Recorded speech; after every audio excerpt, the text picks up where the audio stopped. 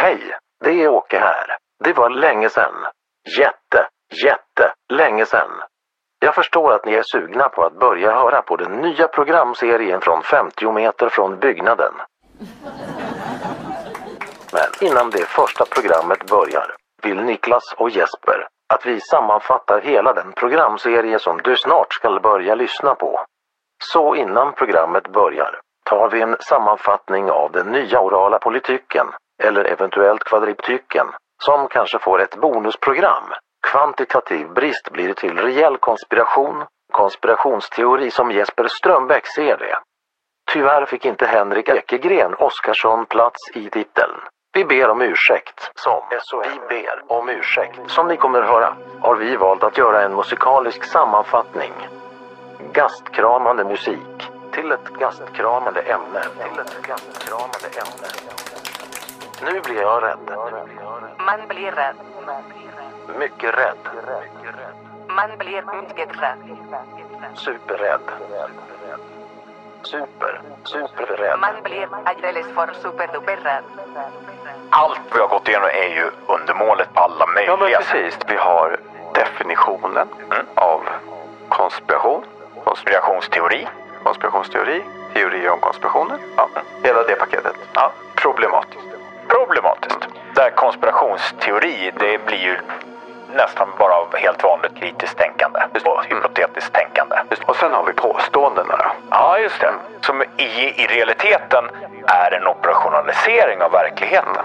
Som på några ställen har dessutom en lite kork så att det blir lite svårt att veta vad det betyder. Och sen så har du skalan man måste välja, vilket också gör det svårt att veta. Ja, som i realiteten är binär fast man låtsas som att den inte är binär. Och så har du analysen av påståendena. Ja, precis. Och den redan fastställda att den här sanna bilden av verkligheten, det är ju konspirationsteori.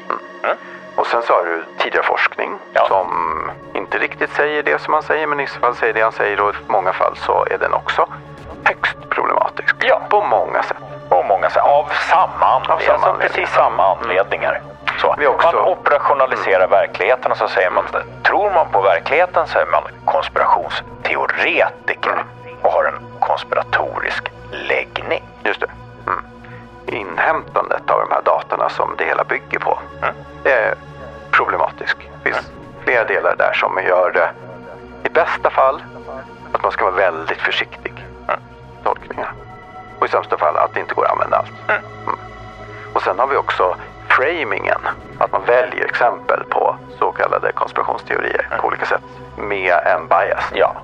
Och även många andra saker som han skriver i artikeln är tveksamma. Och sen så har vi ju dessutom som grädde på moset att han refererar till sin egen Oskarssons forskning från 2020 som ännu mer tveksam. Särskilt att man använder den igen 2022.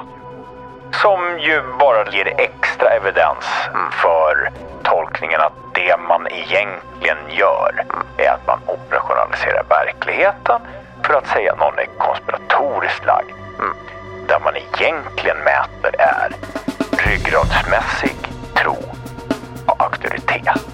Och eftersom den här sista vi gick igenom ju var nästan fel rakt igenom, så är det ju det de mäter. De tycker att man ska lyssna. Det är en fara att inte lyssna bara på vad auktoriteter säger. Det som de kallar för kunskapsauktoritet. Ja, sådana ska man lyssna. Ska inte vara kritisk. Nej. Och slutpunkten av det här är ju att man utmålar att vara skeptisk och vill ha evidens. Och till och med sådana saker som att faktiskt tänka hypotetiskt. Det utmålar man som någonting dåligt. Ja. Forskningen i sig, den delen av forskningsfältet som jag fått mig till del genom Jesper Strömbäck, den går i princip inte att använda för någonting annat än att stödja en auktoritär väg framåt. Det går inte ut på att utmåla demokratisk pluralism som något positivt. Och den går ju stick i stäv mot Richard Feynmans definition av vad vetenskapligt förhållningssätt är. Alltså att vara kritiskt tänkande och kritiskt inställd till auktoriteter. The arbiters of science are the evidence, not the experts. Konspiratorisk läggning hos svenska folket. Men vänta, prata nu. Ja, men du har fel sida på. Ja, sätt den andra. Nej, men det är ur andra sidan det kommer. 5-0. 50 meter från byggnaden. Vi sitter i din toalett och spelar. Det är trevligt. Jag tror att vi... Tack. 50 meter. Ja, det här var också likhet med posthuset. Ja, precis. Det kommer hela tiden nya tankar som stinker träck. Det är trevligt. Ja, man kan ju göra så. Döljer du något? Jo, men det här är ju första programmet då i en serie. Vi vet inte riktigt hur många det blir. Det kan bli 2. Det kan bli 3. Det kan bli 26. Ja, och lite grann beror på hur man räknar liksom temat. Men Ja. Men temat generellt för närmsta tiden tror vi. Fast vi har en tendens att byta och ändra oss. Men vi tror att temat för närmsta tiden kanske hänger lite samman med debattklimatet som har varit på något vis som vi tycker oss ha iakttagit sista tiden, som har blivit lite sämre och i samband med polariserat och det är många hetlevrat. Precis, det är många andra som tycker att saker är polariserade och det är säkert så liksom. Men vi ska väl försöka dra vårt strå till stacken för att polarisera ännu mer. Ja, precis. Men tematiskt kanske det kommer några avsnitt eller 3 eller 4 eller fler som handlar lite grann om debattklimat, om yttrandefrihet, om sätt att inskränka yttrandefriheten på ett demokratiskt och bra sätt och sådär. Ja, precis. Sätt att argumentera som är stringenta och bra och nyttiga. Även då såklart som vanligt kopplat till vetenskap och hur man egentligen ska försöka förstå sig på världen. Just det. Och det har ju faktiskt ett namn på det här.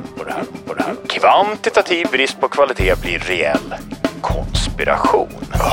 Ja, konspirationsteori som Jesper Strömbäck ser det. Ja, just det. En annan Jesper. En annan Jesper, ja. Eftersom vi har olika namn. Ja, precis. Och genetisk uppsättning. Troligtvis. Kommer kanske från ord. Nej, det är inte säkert. Man vet aldrig. Nej. Så noga. Kanske också kom från Stockholm. Vi kan ju ha blivit förväxlade på BB. På BB, just det. Jag vet i och för sig inte hur gammal Jesper är, men någon kan ju ha legat kvar där en stund. I värsta fall. Vet man ju inte. Det vet man inte. Det är svårt att veta. Ja, men i alla fall. Det var något där med Jesper. Ja. Han har skrivit en artikel. Vad hette den? Det var inte jag som skulle säga. Det var det kanske. Men det finns ju inga regler utan undantag. Jesper Strömbäcks artikel. Ja. Den heter så mycket som konspiratorisk läggning hos svenska folket. Just det, och det är den vi ska gå igenom. Ja, och den återfinns då i en forskarantologi som institutet har gett ut. Just det är svår mening, som. Ja. Som institutet i Göteborg. Just det. Göteborg. Just det. Ja, de ger ut Göteborg. En forskarantologi per år som bygger på deras enkätundersökningar om svenska folkets åsikter om samhällsfrågor. Och det här bygger då på senaste enkätundersökningen. Var den 36? Någonting sånt där. 36 tror jag. Ja, och så ger de ut en forskarantologi. Och den får alltid ett namn. Årets antologi heter så mycket som Du sköra nya världar. Du sköra nya världar. Just det. Så där återfinns artikeln av Jesper. Jag alluderar till en känd dystopisk roman eller novell. Nej, roman är det är en bok. Det är en lång Kallocain.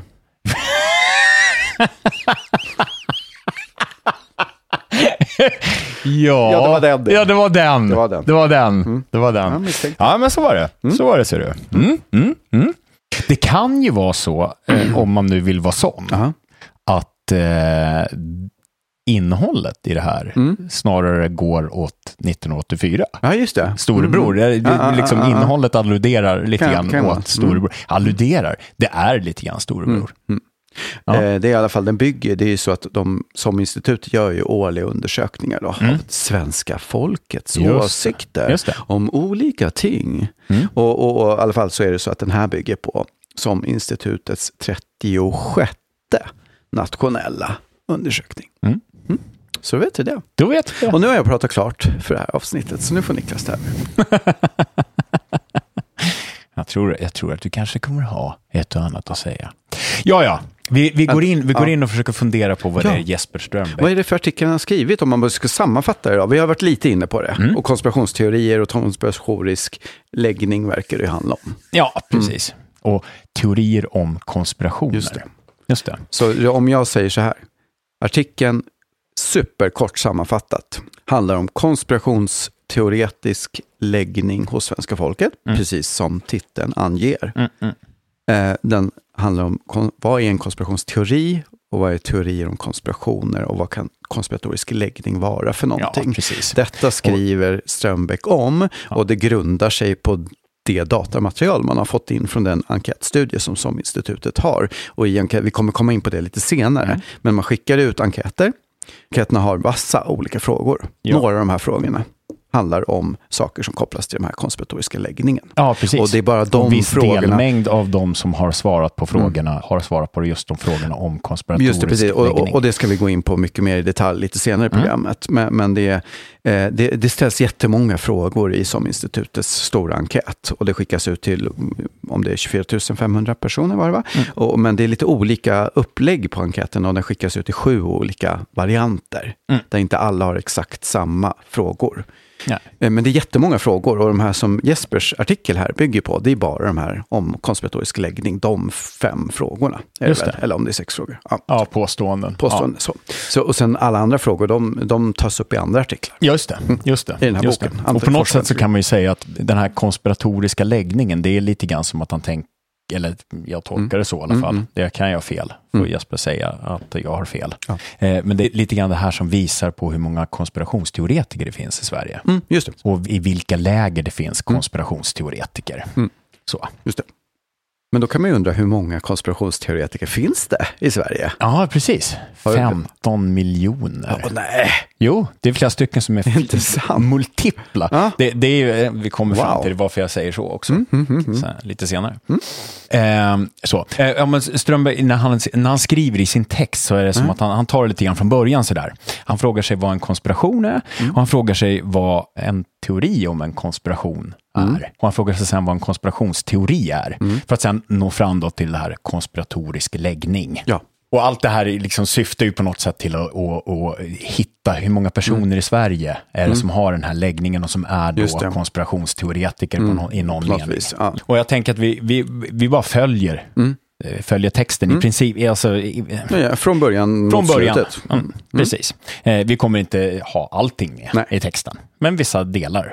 Men vi hoppar inte fram och tillbaks i texten. Nej, inte speciellt mycket. Det kan vara så att vi hoppar tillbaks en mening. Eller liknande. Någonstans. Och de börjar med att fråga sig vad är en konspiration? Och då står det så här då på sidan 74.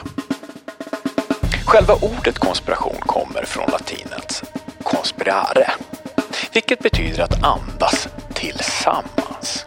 Begreppet syftar på en hemlig komplott, sammansvärjning eller samarbete mellan en grupp människor som har någon form av illasinnat eller fientligt syfte. Jag vet inte, vi håller på med det här term och begrepp, men begreppet syftar på. Vi hoppar det. Vi brukar prata om term och begrepp och då är ju alltså så att termen är själva ordet, lätet, begreppet är vad det betyder. Ja. Vi skiter i det nu för det blir bara fån att hålla på så hela tiden. Okej, en konspiration är alltså att någon grupp människor har slutit sig samman med en illasinnat eller fientligt syfte. Ja. De vill skada andra eller något liknande. Just det. Och vi kan hålla det i minnet hela tiden. Så här, vad menas med det här? Är det bara en konspiration när man vill göra någon illa? Eller kan man ha en konspiration som man tror leder till att alla lyckas? Eller kan det vara så att man bara skiter i collateral damage?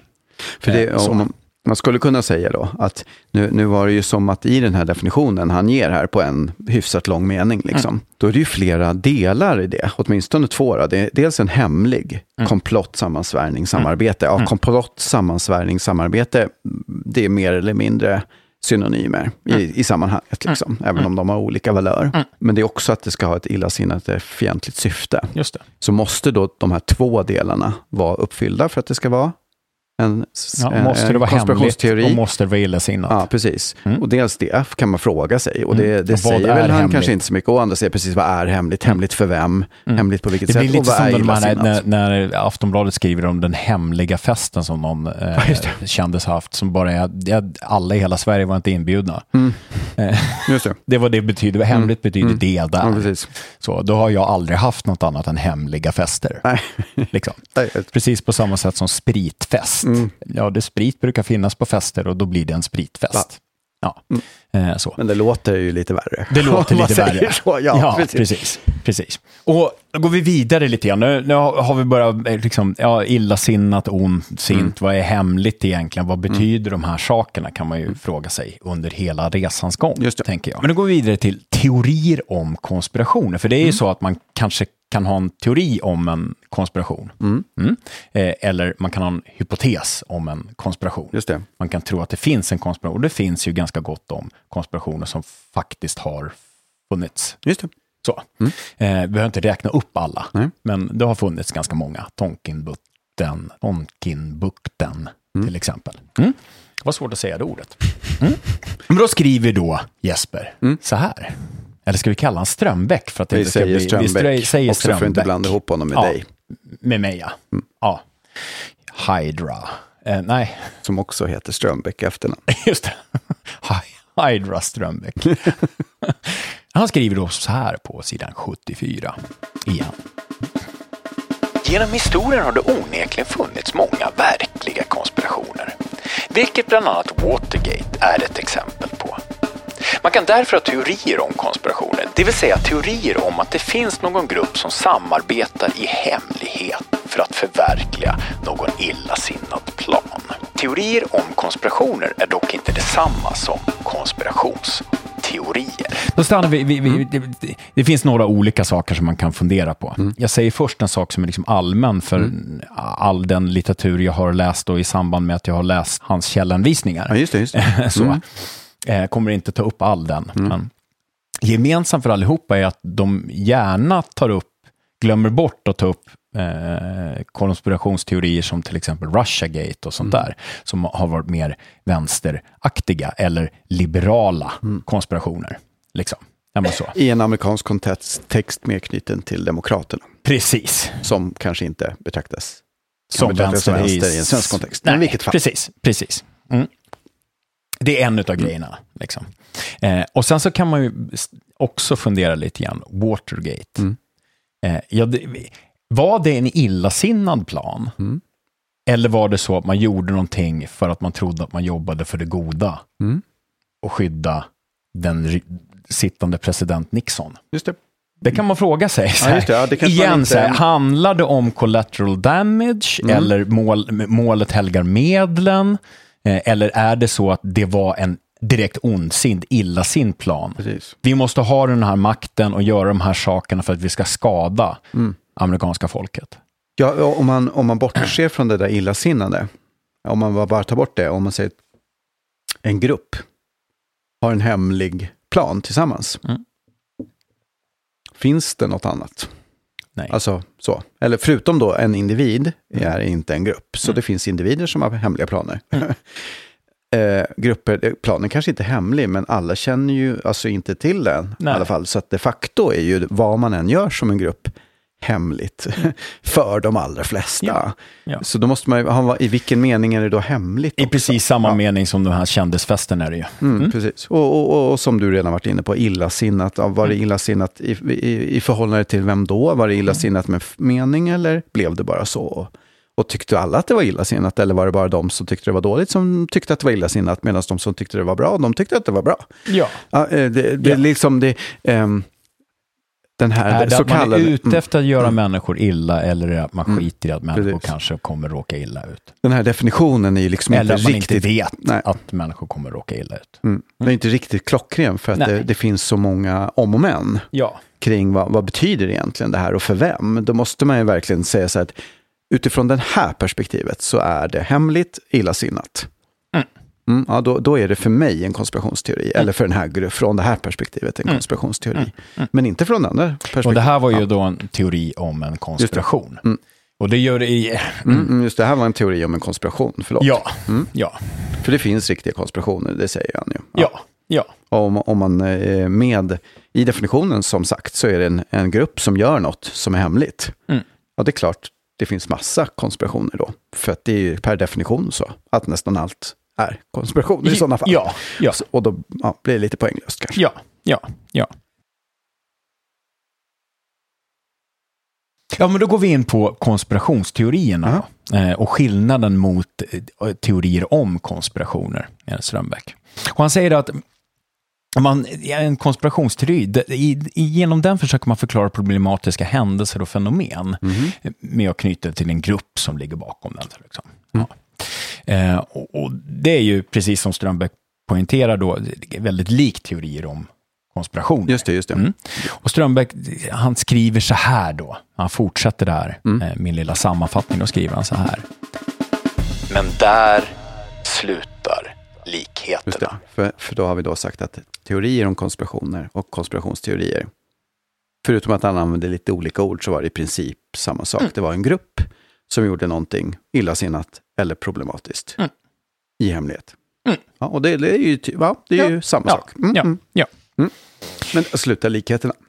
Där slutar så det finns likheterna. alltså fler saker här som karaktäriserar. Och vi har redan varit inne på det, så man behöver ställa sig frågan så här. Finns det några större, till exempel politiska händelser då, som inte har en grupp som ligger bakom den? Ja, just det.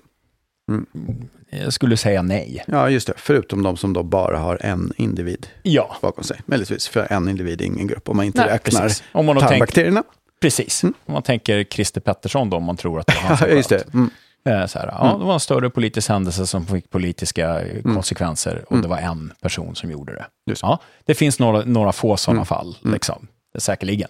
Och då kanske inte Christer Pettersson inblandad i något utav de fallen. Just det. Men om man nu ska säga, okej. Dricka Baileys. Teorier om konspirationer, det är bara då det här illasinnade syftet, en grupp som gör något i hemlighet. Konspirationsteorier, det är samma sak, men det finns också fler saker som skiljer ut det. Så om man ska liksom ha en sån här vanlig, om man ska säga definitionshierarkiträd, det är ju så att alltså om du har flera saker som behövs för att definiera någonting, då måste det ju alltid vara en delmängd av den här större. Så då teorier om konspirationer är då i det här, det måste det per definition vara så att det är en överkategori. Och under teorier om konspirationer så finns det konspirationsteorier som en delmängd av teorier om konspirationer. För eller så kan man säga innehåller fler saker måste vara uppfyllda, som vi snart kommer komma in på, för att det ska vara en konspirationsteori. Eller kan man se det som att du har konspirationer som den stora, om vi följer hans text bara, så skulle man kunna säga att det var konspirationer som den liksom stora grejen. Just det. Sådär. Det är toppen på trädet, eller, om man säger så. Och sen så går det ner en pil ner till teorier om konspirationer. Och sen en pil till... Nej, det går inte. Nej, det går inte, för teorier om konspirationer är över... Det är lite grann som man säger våld eller någonting. Våld är en överkategori. Våld mot kvinnor är en underkategori. Och så våld mot djur, eller våld mot, vad vet jag. Just det. Ja, så. Det finns en kategori... Ett träd i definitionen där liksom över kategorin, över begreppet inkluderar alla under mot kvinnor. Ja, just det, så var det. Det var över kategorin. Vi fortsätter. Då säger han så här, alltså utmärkande för konspirationsteorier och då kanske vad som är utmärkande för eventuellt konspirationsteoretiken. En rad saker. Det är 6 punkter och en 7:e som är då den här konspiratoriska läggningen sen, så allt det här ska leda fram till det där på något vänster. Och här har jag gjort indelningen själv. Alltså det är min egen, han skriver inte punkt 1, punkt 2. Jag har också tillåter mig själv att ge dem lite namn. Ja, just det. Sådär. Den första punkten har jag kallat för det illasinnade. Och då är det så här då, att konspirationsteorin, citat från 74, utgår från att den konspirerande gruppen är illasinnad eller ond. Vi går igenom alla punkter och sen så diskuterar vi något om tänker jag. Punkt 2 då har jag kallat för vi faktablinda och kunskapsresistenta. Konspirationsteorin tar inte, citat, hänsyn till vad empiriska fakta visar. På sidan 74. Jag skiter i alla jävla sidhänvisningar hela tiden. Det är här under 74. Så fort jag berättar att det är ett citat så är det ett citat. Och det är mest från sidan 74 och 75. Ja, det är bra. Ja, den här punkten vi faktablinda och kunskapsresistenta kan delas in i 2 olika underpunkter. Den första underpunkten är vi som ser det vi vill se.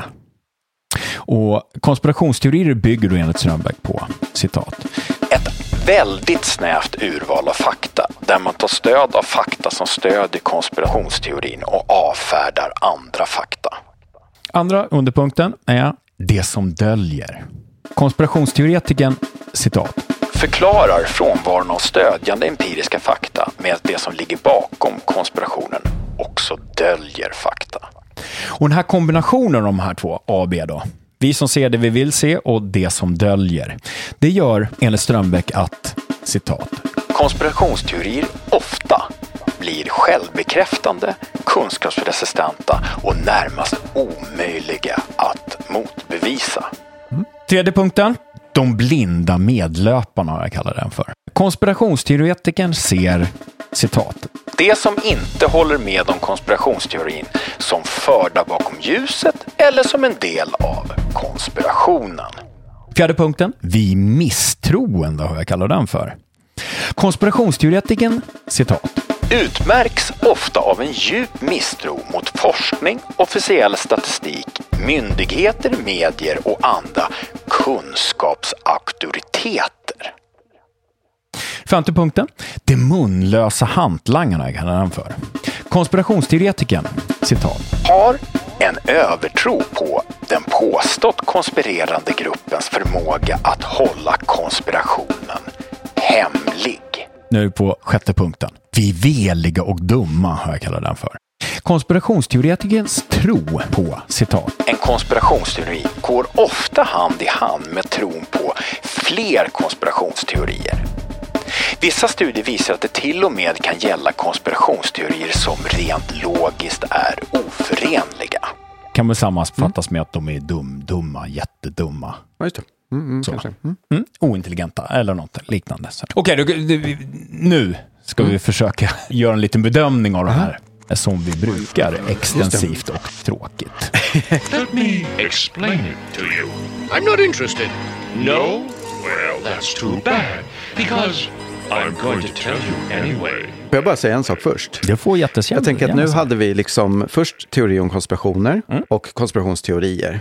Där vi konstaterade att teori om konspirationer måste vara en överkategori till konspirationsteorier. Eftersom konspirationsteorier har många fler underdelar som måste liksom uppfyllas för att det ska betraktas som en konspirationsteori. Då är det åtminstone 6-7 stycken grejer här då. 6 punkter med en punkt har 3 stycken underdelar. Ja. För att gå in lite i förskott, det var ju som att punkt 1, den innehöll ju det som den första saken innehöll. Ja, vilket du kanske skulle komma fram till. Ja. Men i alla fall så är det ganska många. Men det som Jesper inte säger sen, det är ju huruvida det är så att alla de här punkterna måste vara uppfyllda för att du ska räkna det som en konspirationsteori. Eller om det räcker att 2/3 av punkten är uppfyllda eller vad det nu kan vara. Alltså om man tänker så här, med psykiatriska diagnoser då till exempel. Där det ofta är så att så här har du 10 olika grejer.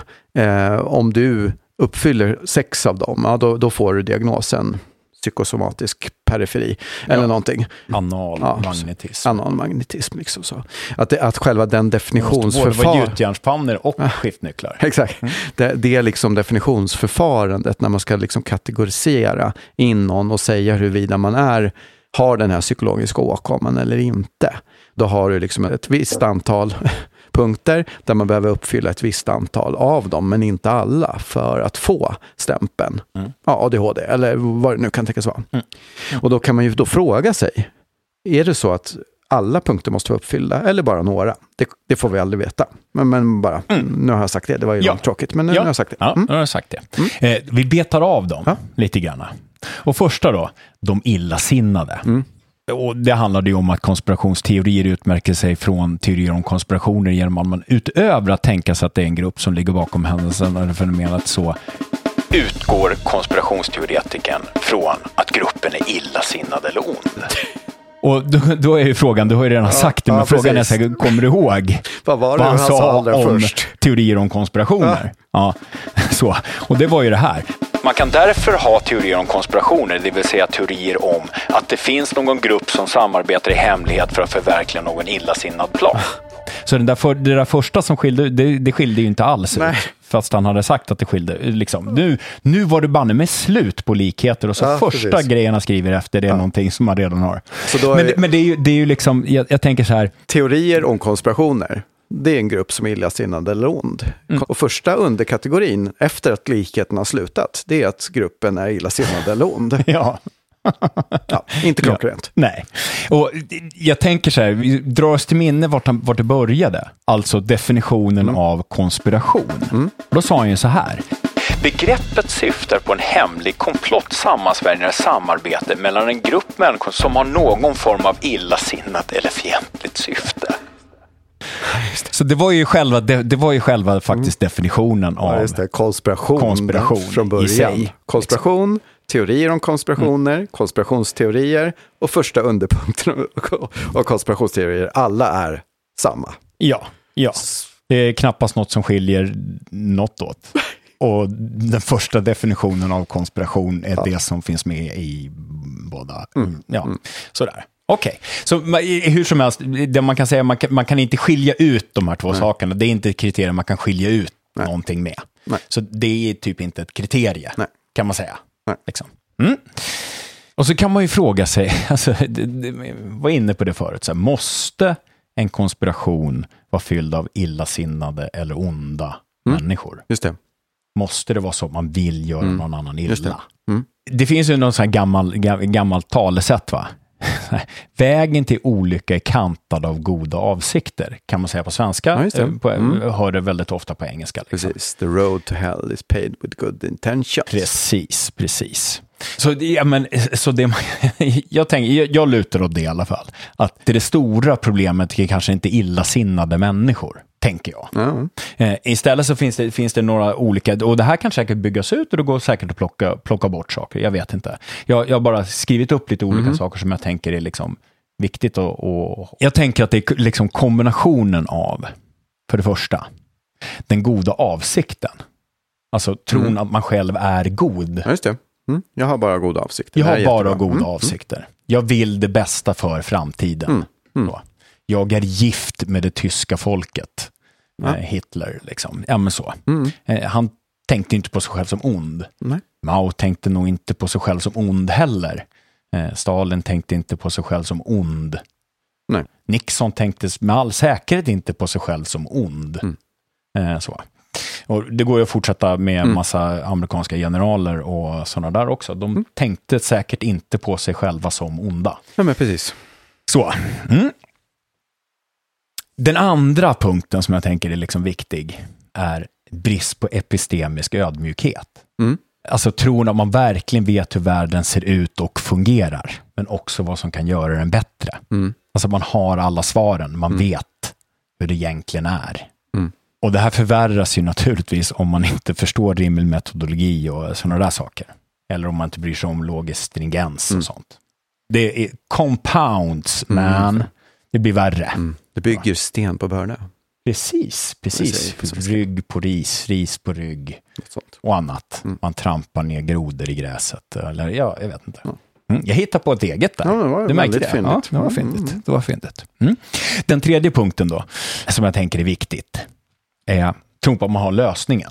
Och att det just är en lösning. Och bristen på förståelse för att det finns cost och benefit. I allting så finns det saker man vinner och saker man förlorar. Saker som är bra och saker som är dåligt. Liksom. Chesterton Fence-grejen sådär. Det vet inte jag vad det är. Om man går ut och går i naturen och stöter på ett staket så ska man vara försiktig med att plocka ner staketet innan man vet vad staketet fanns där för. Ja, just det. Liksom. Det är svårt att veta vad konsekvensen av ditt handlande blir. Du måste åtminstone försöka förstå att det med all säkerhet finns någon negativ konsekvens av det. Det kan vara så att när du plockar ner stängslet så kommer varulvarna. Vem vet? Liksom. Ja, men visst. Så. Och det hänger ju ihop med det där bristen på epistemisk ödmjukhet och sånt där. Den fjärde punkten Det är viljan att passa in. Att tillhöra. Och rädslan för att bli uteslutande, conformity.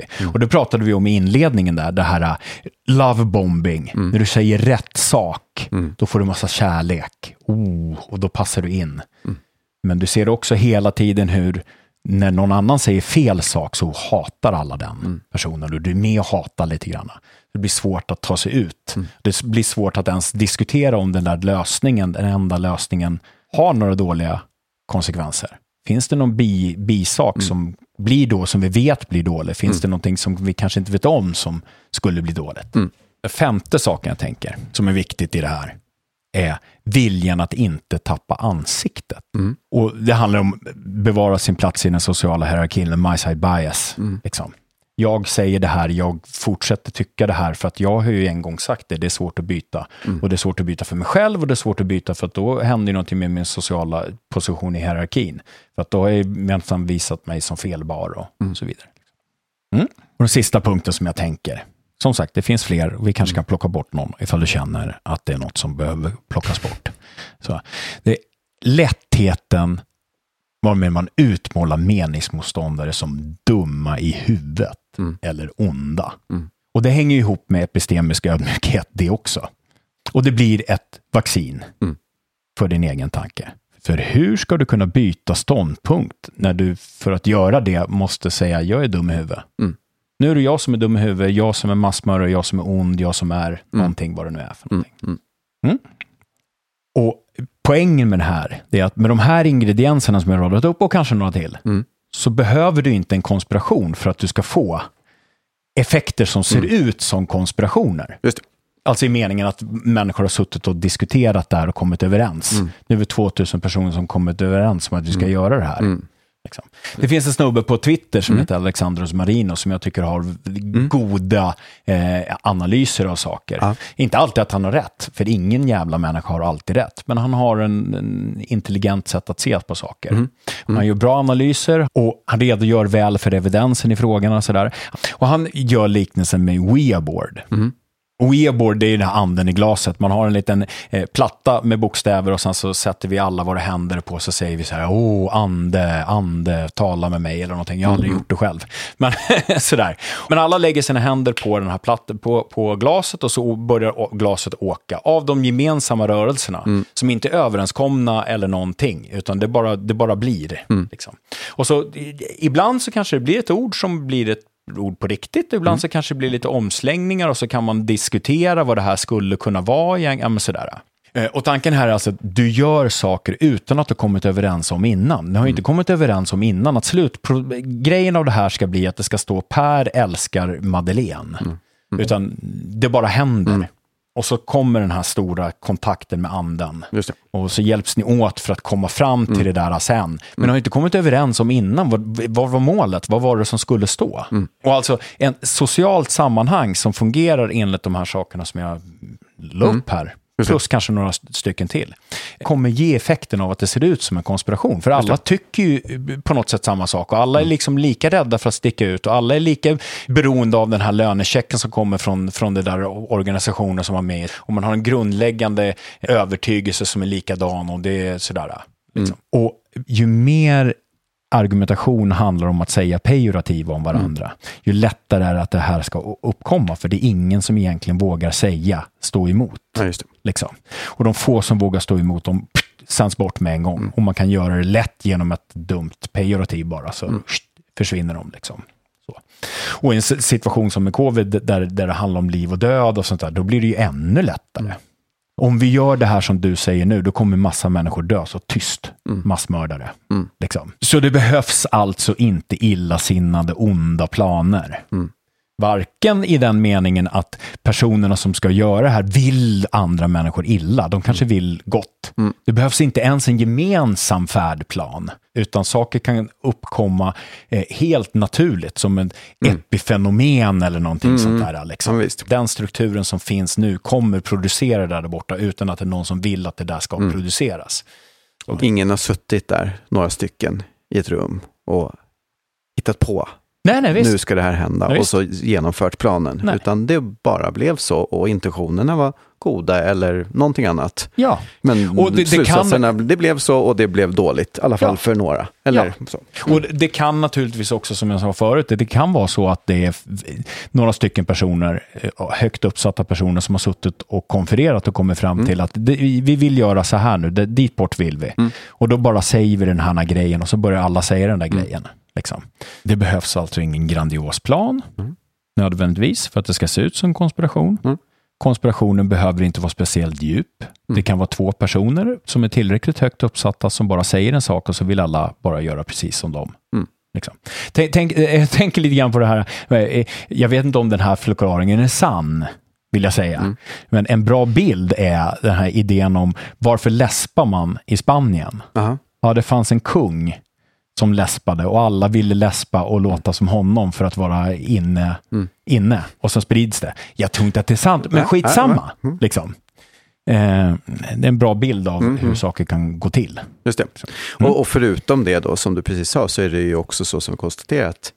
Finns det någonting som händer någonsin där det inte är så att det är en grupp, större eller mindre, som ligger bakom och har tänkt att vi vill göra det här och det här av ett eller annat skäl. Och vi vill uppnå ditten och datten. Och det finns massa grupper överallt. Vi är väldigt många människor på jorden. Ja. Och alla har inte samma intressen. Och alla gör massa olika saker. Och ibland så krockar grejer. Och ibland är någonting dåligt för den ena gruppen och bättre för den andra och tvärtom. Ja. För att gå händelserna i förväg så kanske man då redan nu kan konstatera att pratet om konspirationsteorier kanske inte alltid är fruktsamt helt enkelt. Nej. Så det hjälper oss kanske inte riktigt att förstå det här som hände. Nej, visst. Okej. Skiljelinje då, eller definitionspunkt, eller vad fan vi vill kalla det för, nummer 2. Det var ju vi faktablinda och kunskapsresistenta.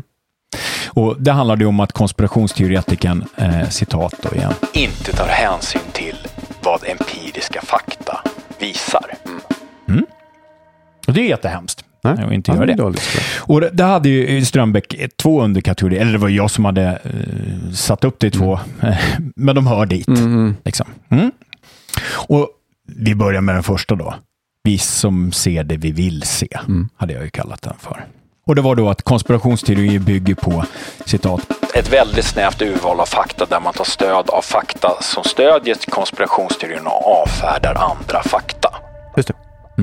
Jag tänker, det låter ju slående likt alla utredningar och kartläggningar och rapporter och sådär som vi har behandlat. Som vi brukar ta upp. Precis, det är väldigt snävt urval av fakta som bara stödjer det man redan innan visste att man visste. Precis, så det är någonting som är liksom akademiskt. Ja, just det. Det är lite så det går till i akademin.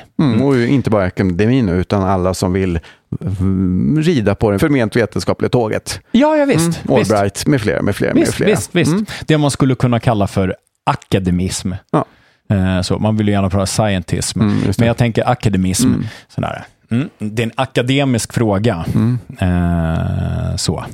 Ja, precis. Om man bara hade det kriteriet som ett kriterie för konspirationsteoretiker och konspirationsteorier, då har vi många konspirationsteorier. Då har vi många konspirationsteorier. Och det som han beskriver är ju confirmation bias.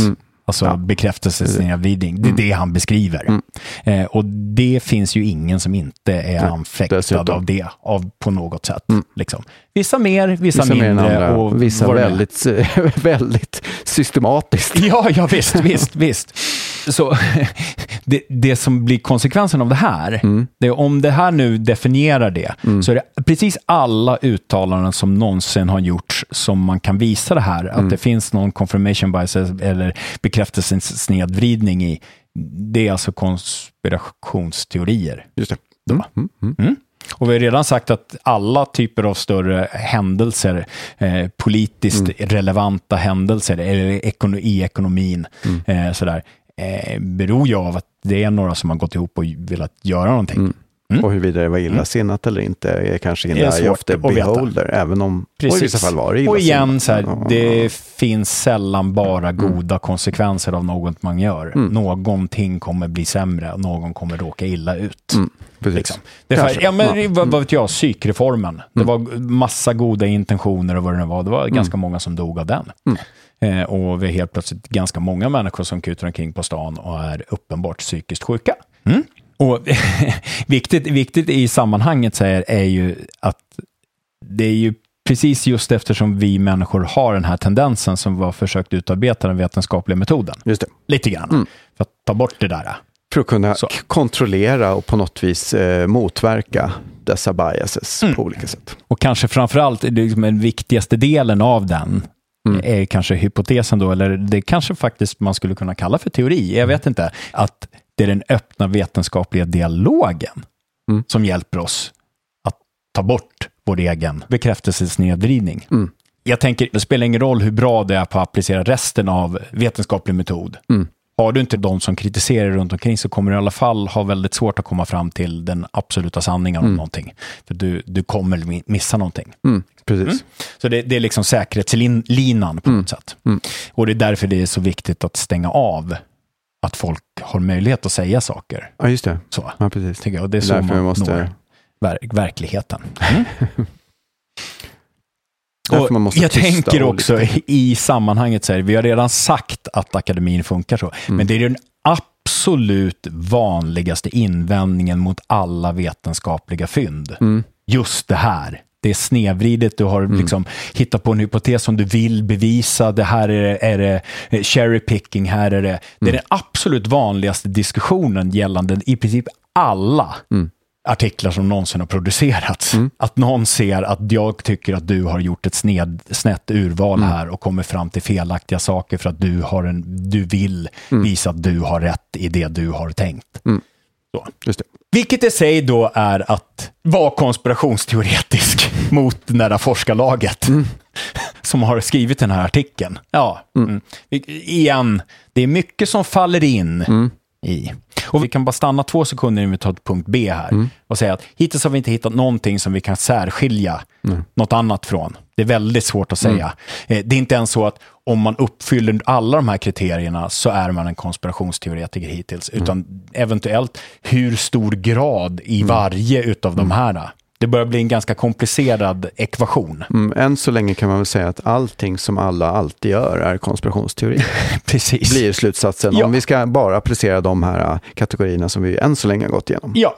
Så är allting som alla alltid gör konspirationsteori. Ja. Och då vi går vidare till punkt B då i den här. Och det som döljer hade jag ju kallat det för. Och vi drar oss till minnes att Jesper skrev så här. Att man förklarar frånvaron av stödjande empiriska fakta med att det som ligger bakom konspirationen också döljer fakta. Och det kan man, jag tänker man kan säga, nu börjar vi komma någon vart. Nu börjar det brännas. Nu kanske vi har ett uteslutningskriterium. Nu har vi något som är specifikt för. Precis. Ja, alla är alltid konspirationsteorier om vi bara hade kört för andra. Men nu kan vi snäva av det. Ja, nu kan vi börja snäva av det. För så här gör man ju inte i vetenskapen, va? Nej. För kan man inte hitta någonting så måste det ju bero på att det inte finns. Det måste väl vara vetenskapliga hållningen. Ser det inte så finns det inte. Empiricism, vad man brukar kalla det för. Om man vill vara pejorativ på det sättet. Just det. Ja, förutom alla de gångerna som någonting faktiskt hemlighålls. Ja, just det. Så den grejen funkar på allting där det inte finns någon som vill hålla sanningen ifrån en. Och då innebär det alltså, om det där skulle vara högsta grejen, att man får absolut inte säga att det finns någonting som döljer någonting. För det är inte vetenskapligt, det är inte, då är man konspirationsteoretiker. Då innebär det att till exempel Watergate, det fanns inte innan man hade hittat att det hade och vem skulle då ha letat efter att det inte, eller det blir lite grann, jag vet, det blir svårt. Det är ju inte ett sundhetstecken när man inom akademin och vetenskapen inom situationstecken döljer sina data till exempel. Men inte desto mindre händer ju det alldeles för ofta för att använda en oprecist mängdbegrepp. Samtidigt som det är strikt någonting som händer inom akademin och inom situationstecken vetenskapen. Ja. Som ingen skulle kalla för konspirationsteori. Ja, det visst. Eller så, visst. en konspiration. Och vi vet det är ju bara att man försöker föra fram sin åsikt. Titta här vad jag har hittat. Och så ber någon om fakta och data och så tog det 2 år eller det kom aldrig. För att det kanske var så att den där datan kanske inte var riktigt så bra. Så att mina slutsatser kanske inte riktigt underbyggts. Och sen så tänker jag också att vi vet ju att det i alla fall finns några organisationer som alltid kommer fram med all information. Och det är ju liksom militären och regeringar och underrättelsetjänster och sådär. De presenterar ju alltid all information de har på hemsidan. Ringer man till Säpo så får man ju alltid reda på precis allt. Ja, visst. Det är ju så det funkar. Ja, det är det ju inte. Men så där, jag vet inte. Det blir ju nästan fånigt att säga att det inte är så. Men det vet vi ju. Och ska vi säga Snowden till exempel. Precis. Wikileaks. Men så. Det är bara de nya. Watergate som han nyss tog där tidigare liksom. Ja, men sådär. För då finns ju datan inte. Precis. Vi misstänker att det är på massa olika sätt. Nej, men det vet vi inte. Du, och så säger jag, nej men vadå, jag vet inte. De döljer ju de här fakta. Och sen så presenterade Wikileaks 24 000 miljarder sidor dokument. Och där fanns det tydligen. Ja. Så nu kunde jag helt plötsligt bevisa det jag trodde att jag visste. För jag hade hört något eller hur jag nu hade kommit fram till det. Det kunde jag inte bevisa förut. Men nu när det hade läckt så kunde jag det. Så då var jag konspirationsteoretiker först. Men nu är jag helt plötsligt vetenskaplig. Ja, precis. Och grejen blir ju det att om man ska ha det kriteriet så blir det ju som så att vetenskapligt förhållningssätt, de skulle alltså aldrig under någon omständighet se frånvaron av evidens som något annat än frånvaron av evidens. Just det. Aldrig någonsin som tecken på evidens på frånvaron. på en konspiration, till exempel. Så. Aldrig någonsin. Och då ryker ju också nästan varenda kritik på nästan alla artiklar, framförallt i medicinsk och psykologisk litteratur. För det är väldigt ofta som folk säger så här, ja men den här saken, vart är det här evidens? Den här, varför är inte det här siffran med? Det verkar misstänkt. Nu får man inte säga det, för det är inte en vetenskapligt förhållningssätt. Nej, det är inte ett tecken på att det finns shenanigans här. Utan det är bara borta.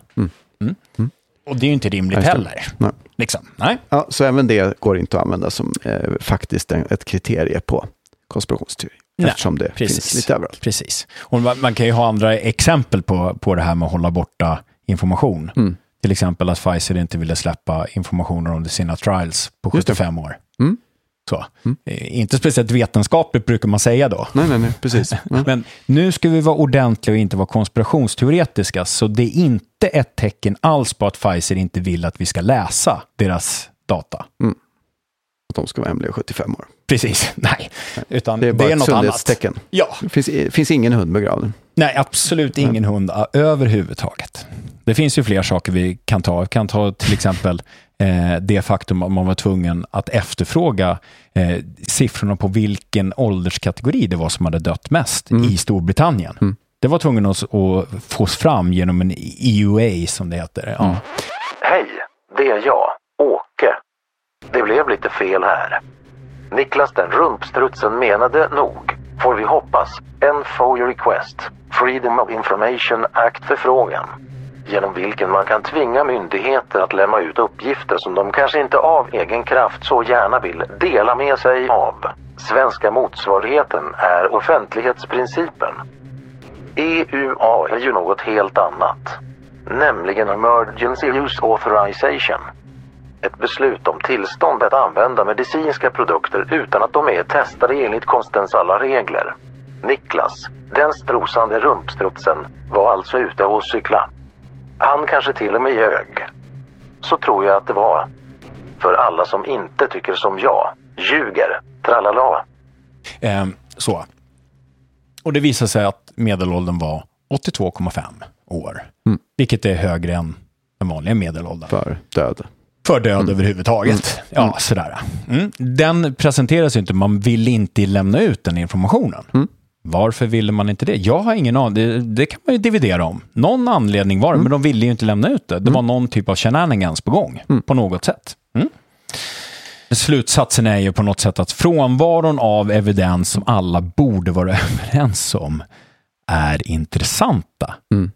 Måste ju naturligtvis ses som något tecken på att det står inte riktigt rätt till. Det är det enda rimliga. Liksom. Och det finns ju fler exempel under de senaste åren. Ja, där så här, varför finns inte det här? Varför har ni inte kollat upp det här? Vi kan prata om D-vitamin och har du och jag pratat ganska mycket. Varför har man inte kollat D-vitaminnivåer hos de som har dött? Eftersom vi vet att det är en väldigt stor koppling mellan död i covid och D-vitaminbrist. Varför har man inte gjort en stor grej av det?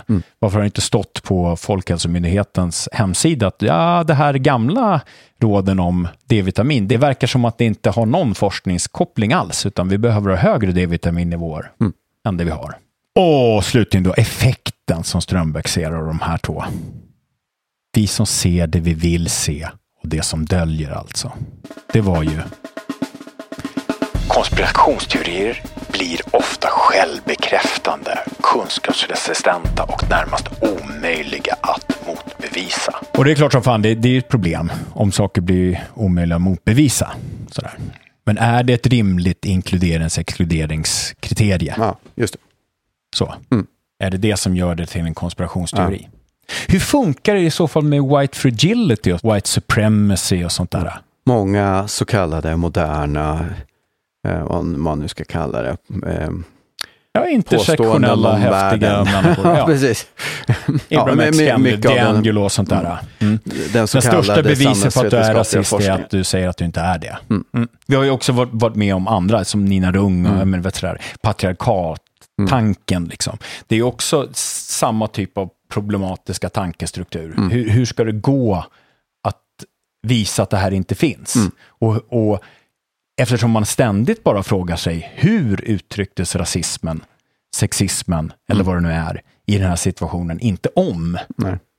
Så är ju det just det här. Precis. Liksom. Och det är ju problematiskt, men gör det till en konspirationsteori nödvändigtvis. Ja, visst. Jag vet inte. Eller också gör det till det. Men precis. Effekten blir att allt är konspirationsteorier. Ja. Det blir ju det hela tiden här. Ja. Antingen är det ett dåligt kriterium eller så blir effekten att allt, eller allt, men väldigt mycket konspirationsteorier som man i dagligt tal kanske inte skulle benämnas som konspirationsteorier. Nej, precis. Och vi går vidare till skiljelinje nummer 3. Ni blinda medlöpare hade jag ju kallat det för. Och det var ju att konspirationsteoretikerna anser att, citat, det som inte håller med om konspirationsteorin är förda bakom ljuset eller en del av konspirationen. Det har gjort lite klamrar och stoppat in några ord för att det ska bli bättre svenska. Bara sådär. Men det är det som det står. Känns ju också som lite allmänt. Så tycker de flesta om de som inte håller med. Precis. Typ. Kanske inte om man frågar om hur säger du, men i praktiken så men du, jag är moderat, jag tycker så här. Ni som inte tycker som mig är dumma i huvudet. Eller jag är förd bakom ljusen. Ni förstår inte verkligheten egentligen. Vi sitter ju precis här och säger att det här är ju att inte förstå verkligheten. Ja, men så. Så då är vi också konspirationsteoretiker då. Eller något. Jag vet inte. Ja, visst. Så. Svårt att använda som kriterier för att avgränsa gruppen och tankestrukturen. Ja, så första ledet i den här, det som inte håller med om konspirationen är förda bakom ljuset. Det blir ju om allt. Precis. Det blir precis allt. Så fort du tycker att någon inte förstår saker rätt, så är det ju det du menar. Ja, men visst. Du har fört dig själv bakom ljuset eller du är förd bakom ljuset av någon annan. Du lyssnar för mycket på breaking points. Du är förd bakom ljuset. Du är den. Vad det nu är för någonting. Du tittar för mycket på CNN. Vad det nu är för någonting. Det är ju argumentet. Alltid. Så då är alla konspirationsteoretiker. Så det går ju inte att använda. Andra delen då. Jag tänker i alla fall att konspirationsteoretiker, om man nu säger att det finns något som konspirationsteoretiker, så tänker jag att andra leden, en del av konspirationen. Det är väl någonting som man säger mest till folk som faktiskt har någon typ av möjlighet att påverka konspirationen. Annars är man ju förd bakom ljuset. Alltså den som förnekar saker och säger att det inte finns, den måste ha maktposition för att vara en del av konspirationen på något sätt. Man säger ju inte det till någon som man möter på stan, som en uteliggare på stan. Liksom. Nej, rimligtvis. Det är liksom, ja, det är klart. Och där kan vi ha en passus med det här medlöperiet. Det är ju någonting som går igenom i princip. Vi som går igen. Går igen eller går igenom i precis varenda uttalande också. Vi som är gamla vänstermänniskor. Hur mycket har inte vi liksom varit med om och hört medlöperi, pissliberal, vad det nu är för pejorativ man använde på den tiden. Liksom. Ja, men så. Och det är ju väldigt likt moderna intersektionella teoretiker, forskare etc. Allting blir ju medlöperi. Tycker du inte som jag, är du inte det vi kallar för antirasist, då är det ju rasist. Det finns ingen kategori som inte rasist. Nej, bara. Jag tror bara inte på det du. Jag tror inte att det är vettigt att hålla på med det du håller på med. Ja, svartvitt tänkande helt enkelt. Svartvitt tänkande. Och där är man ju de facto medlöpare. Liksom. Du är med oss eller mot oss. Det finns ingenting annat däremellan. Du är medlöpare. Precis. Så då är det konspirationsteori. Jag tycker att den tanketradition eller den tanketradition är lite långt att säga tycker jag. Men så här, den delen av tankevärlden är fel. Liksom.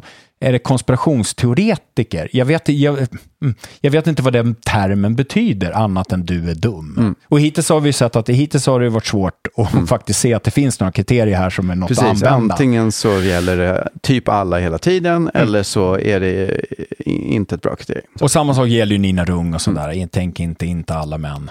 Tänk alla män hela tiden. Jämt. 1-1 förhållande. Alltså sådär. Det är också, tänker du inte det här, om du tycker att det är okej att dra det jag definierar som sexistiskt skämt, vad det nu är, då är det ju en del av att skapa de här våldtäkterna och trafficking som enligt Barnahuset då är oerhört vanligt. Och sen också, vi var inne på det förut, moderna smittotanken. Du säger ett ord som någon annan som jag tycker är dålig har sagt, alltså är du lika dålig som den som jag tycker är dålig som har använt det där ordet som du nu använde. Tänker framförallt termer som globalist eller till och med meritokrati har den funktionen nu. Har jag märkt mer och mer. Ja, och i olika sammanhang olika ord. Men gemensamt är ju att man dels tror att orden är magiska och dels tror då att samma ord har samma begrepp alltid hela tiden och det som jag anser att det där ordet betyder. Det är det som alla andra också. För jag kan ju tankeläsa och läsa din intention. Jag vet vad du tänker egentligen. Jag vet vad du menar egentligen. Så även om jag faktiskt säger att med det här, jag råkade använda det där ordet, men det menar jag si och så, x, y, z.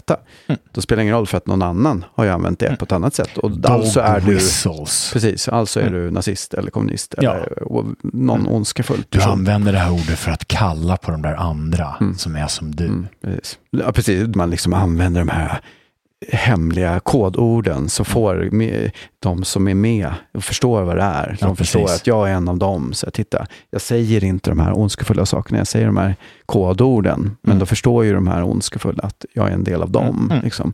Allt det där är ju att läsa in väldigt, väldigt mycket mer intention och saker än vad som kanske finns där. Och om det är så att man har rätt, då återstår det att visa. Ja. Det kan vara så, men då måste man bevisa att det är så. Och det är ju inte så att det är helt osant. Det är klart som fan du kan använda... Alltså, jag har sagt det någon gång tidigare i den här podden. Liksom. Tror du på allvar att HBTQ, AI++, inte kan användas negativt? Ja, men visst. Det är klart som fan det kan användas negativt. Och det kan bli dog whistle. Vi säger så här, vi säger det politiskt korrekta nu. Och så, eftersom jag är den jag är så förstår alla att jag inte det med vad det nu är för något. Men det är klart som fan. Det är inte ett analysverktyg du kan använda för du ser inte in i själen på en annan människa. Du vet inte vad den personen tycker och tänker. Nej. Och jag tänker så här, vad fan, globalist. Ja, en gång i tiden, jag själv, jag vet inte om du var nere och demonstrerade i Göteborg. Vi var ju antiglobalister. Ja, men visst. Då fanns det ju någonting som globalist, eller hur? Precis. Så. Det blir en logisk jag har aldrig varit fascist, jag har aldrig varit nazist. Ja, men precis. Eller mot judarna. Och absolut ingen som var nere och demonstrerade där. För där var det ju ingen inblandning från någon typ av BSS eller något sånt där. Liksom. Det var ju bara en massa jävla vänsterorganisationer av olika slag. Liksom. Kan man kalla vissa av dem kanske var mer fascistoida i sin uppbyggnad. Så, möjligen. antifascisterna. Ja, precis. Så. Men det fanns globalist. Hela vänstern använde sig kanske mer av att vi är antiglobalister, men det förutsätter ju att det finns några som är globalister, några som jobbar för att vi ska få den här globala ekonomin som vi var emot. Precis. Liksom. Och då var det ju det internationella valutafonden och lite sånt där som var liksom motståndarna i det fallet. European Roundtable of Agreements. Allt vad det nu heter. Det fanns massa olika såna här grejer som helt plötsligt har blivit off limits. Ja, men precis. Så, du får inte tycka att det här med globalism är någonting dåligt. Du får inte se att det finns negativa konsekvenser, så pass negativa konsekvenser att du inte vill vara med om det här. Och det faktum att det finns nazister som istället för att prata om judar pratar om globalister och de använder det som ett ersättningsord för att slippa säga det. Det betyder ju inte att alla som använder ordet globalist också är antijudiska. Helt enkelt. Och nu var det här ett exempel. Det går ju att hitta på många. Ja. Alla dessa ord och dess magiska verkningar och inläsandet av intention helt enkelt. Ja. Okej. Vi bara sammanfattar lite grann ni blinda medlöpare den punkten, för nu har vi pratat ganska länge där. Liksom. Strömbäcks kriterier var så: om du inte tror på det här så är du en del av konspirationen, systemet. Det var det som slutsatsen av allt det här. Liksom. Och det ringer ju in nästan all politisk diskussion. Om du känner så, eller tänker så, eller säger någonting som liknar det, så är du konspirationsteoretiker. Går det att opponera sig mot någon politik utan att säga just det där? Det är omöjligt att ha som uteslutningskriterier för att ringa in bara. Man kanske kan säga så här, jag modererar min ståndpunkt något och säger så här, det kanske finns en möjlighet att opponera sig mot en förd politik på något annat sätt än det. Men de flesta använder just den typen av uttalanden. Du är med och gör det här, din jävel. Liksom. Du tittar på SVT, alltså är du. Du tittar på Breaking Points, alltså är du. Nu drog du en sexistisk vits. Du är med och skapar det här hemska systemet. Det är inte ett uteslutningskriterium utan beskrivning av människor. Ja, just det. Än så länge har vi fortfarande då inte kommit fram till någonting som går att använda för att bara ringa in konspirationsteoretiker. Nej. Alternativet att alla är konspirationsteoretiker. Vilket då, om alla är alltid det, då blir det ju meningslöst att använda det. För då säger du ingenting om någonting. Precis, och än så länge så är det så att du pratar om när man gör symptomdiagnoser, liksom, att man måste uppfylla ett visst antal kriterier. Det var ordet jag letade efter förut. Och här så är det ju inte att man ska inte uppfylla de här kriterierna. Det går inte att använda de här kriterierna och säga att om du uppfyller de här så är du. Utan det är eventuellt hur mycket av varje sånt här kriterie uppfyller du. Och vissa av dem är ju så här, men alla uppfyller ju jättemycket de här kriterierna, så hur ska du... Precis. Är det 100% alltid tycka att folk är medlöpare om de inte opponerar sig mot? Är det i varje sekund då? Ja, det skulle vara det då. Om du alltid till 100% alltid tycker så här hela tiden så mycket man bara kan, då är du konspirationsteoretiker. Om du springer omkring på ICA och skriker hur alla... Då är det längst ut på den skalan då, där alla beter sig. Men okej, visst, kanske, men det blir inte särskilt praktiskt användbar definition då. Nej. Okej. Skiljelinje nummer 4 var det då. Vi är misstroende. Och det var ju att konspirationsteoretikern utmärks ofta av en djup misstro med forskning, officiell statistik, myndigheter, medier och andra kunskapsauktoriteter.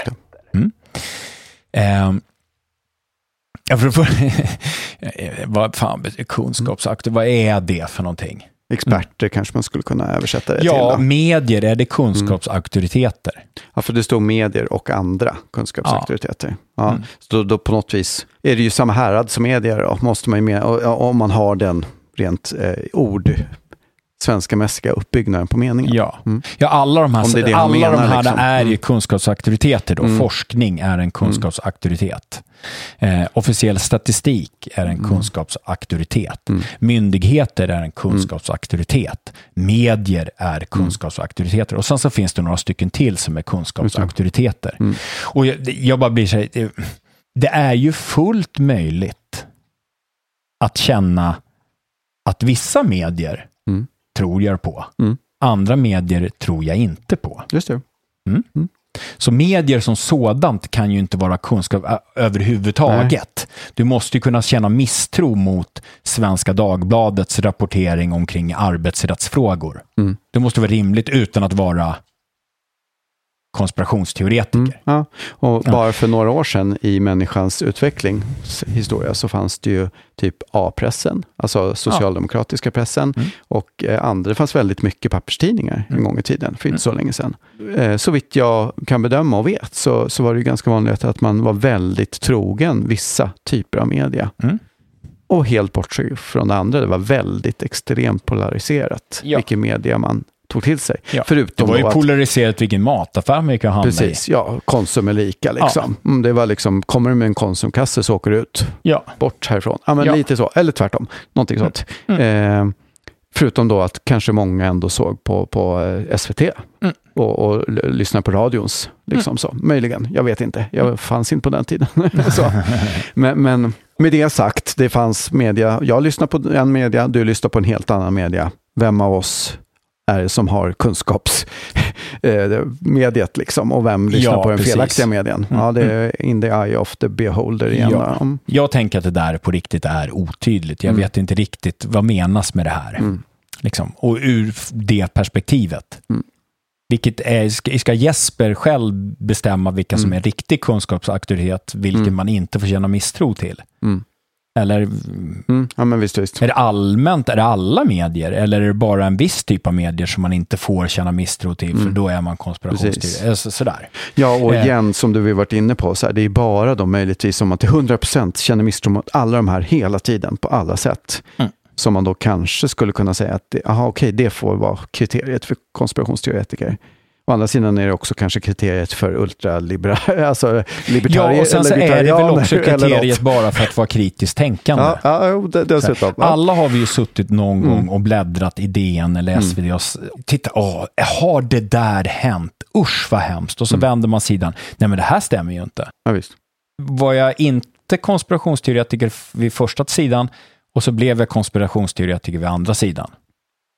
Jag kan också stanna upp vid det här. Djup misstro. Hur stor är den? Det är lite mer än misstro bara, va? Ja. Hur förhåller till vanlig skepticism? Så där, jag vet inte riktigt. Och den här mängdbegrepp. Ja, precis. Jag tänker där att Richard Feynman, fysikern. Han brukar ju prata om att vetenskap är den sunda misstro mot auktoriteter. Det är det som är det mest definierande han var ju av också vetenskap. en av de mest framstående konspirationsteoretikerna som Precis. Ja, och även om det råkar vara så att om vi låtsas att vi skulle kunna peka ut en person eller en grupp som konspirationsteoretiker och de är djupt misstro, så kan det fortfarande inte användas som kriterier för att bara ringa in den gruppen. Nej. Det finns fler. Det var ytterligare ett kriterium som inte går att använda för att ringa in den förmenta gruppen konspirationsteoretiker. Ja. Det är, som sagt, alltså, förutsättning för vetenskap är att man inte tror på auktoriteter för att de är auktoriteter. Punkt. Precis. Man är skeptisk. Ja.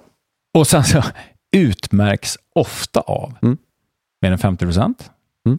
I det här exemplet jag hade, nej vad hemskt det är, och så vände jag sida. Det här tror jag inte på. Vad är ofta? Blev jag, precis,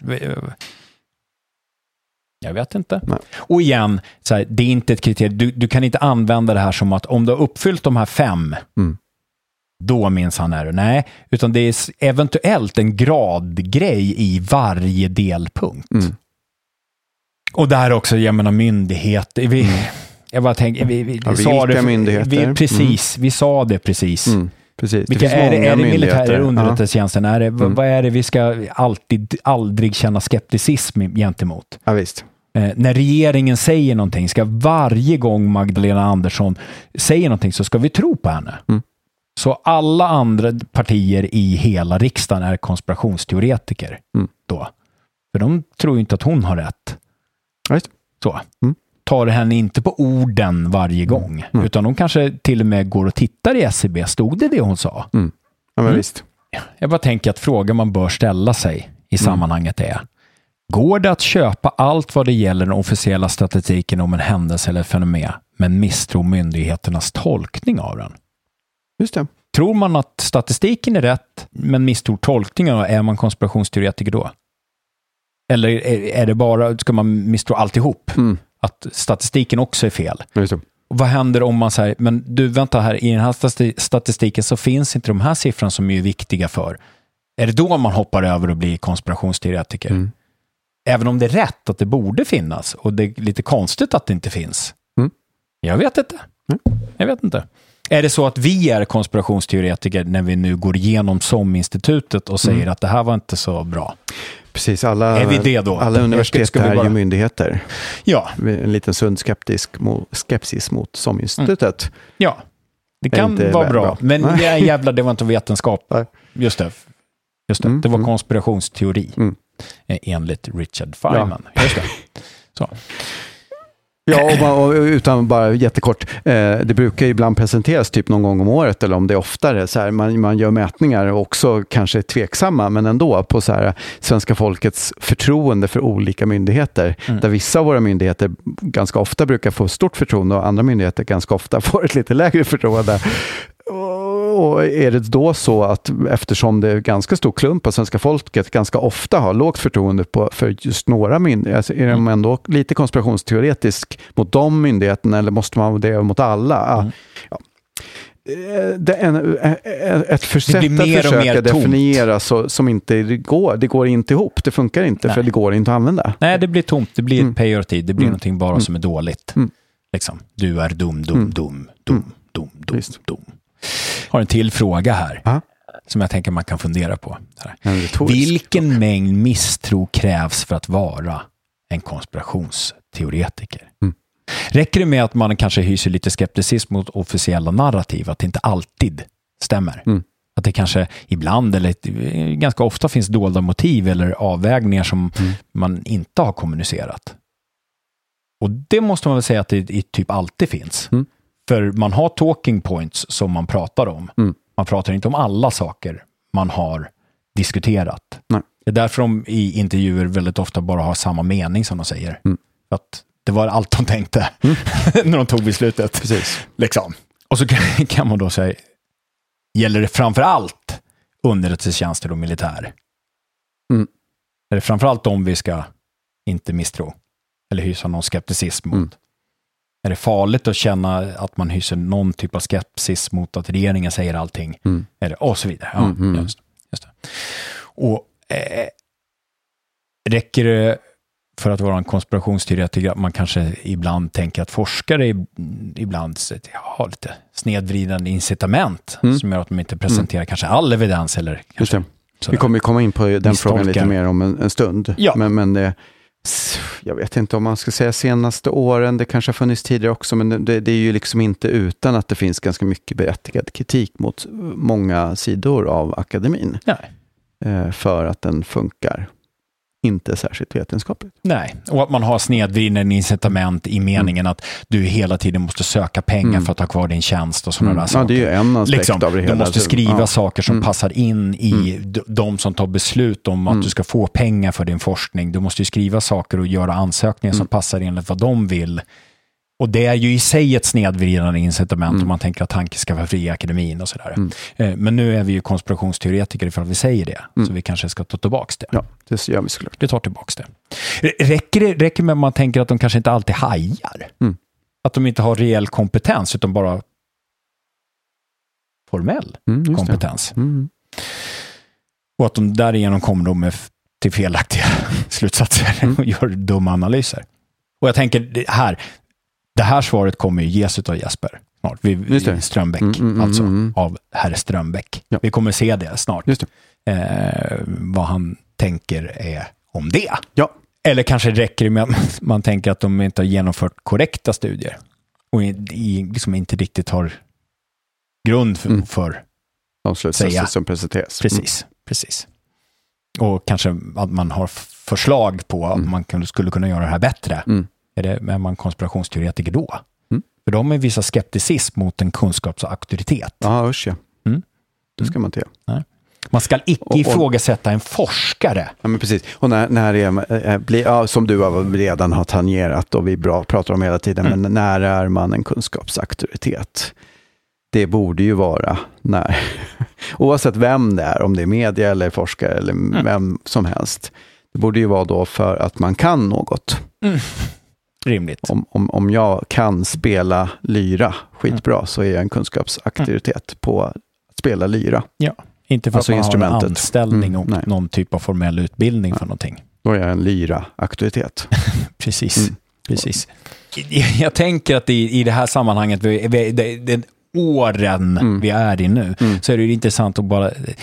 De flesta som har blivit kallade för antivaxare nu hyser ju inte någon större skepsis mot siffrorna i den officiella statistiken, utan man använder ganska ofta den officiella statistiken för att visa att slutsatserna är fel. Just det. Och det gäller ju med, alltså det gäller åt andra hållet, det gäller vacciner, det gäller de som vill ha ännu hårdare och striktare åtgärder, och det gäller de som tycker att det ska vara mindre strikta åtgärder, eller tycker att man kanske inte ska tvinga folk att spruta in saker i sina vener och så vidare. Det gäller alla.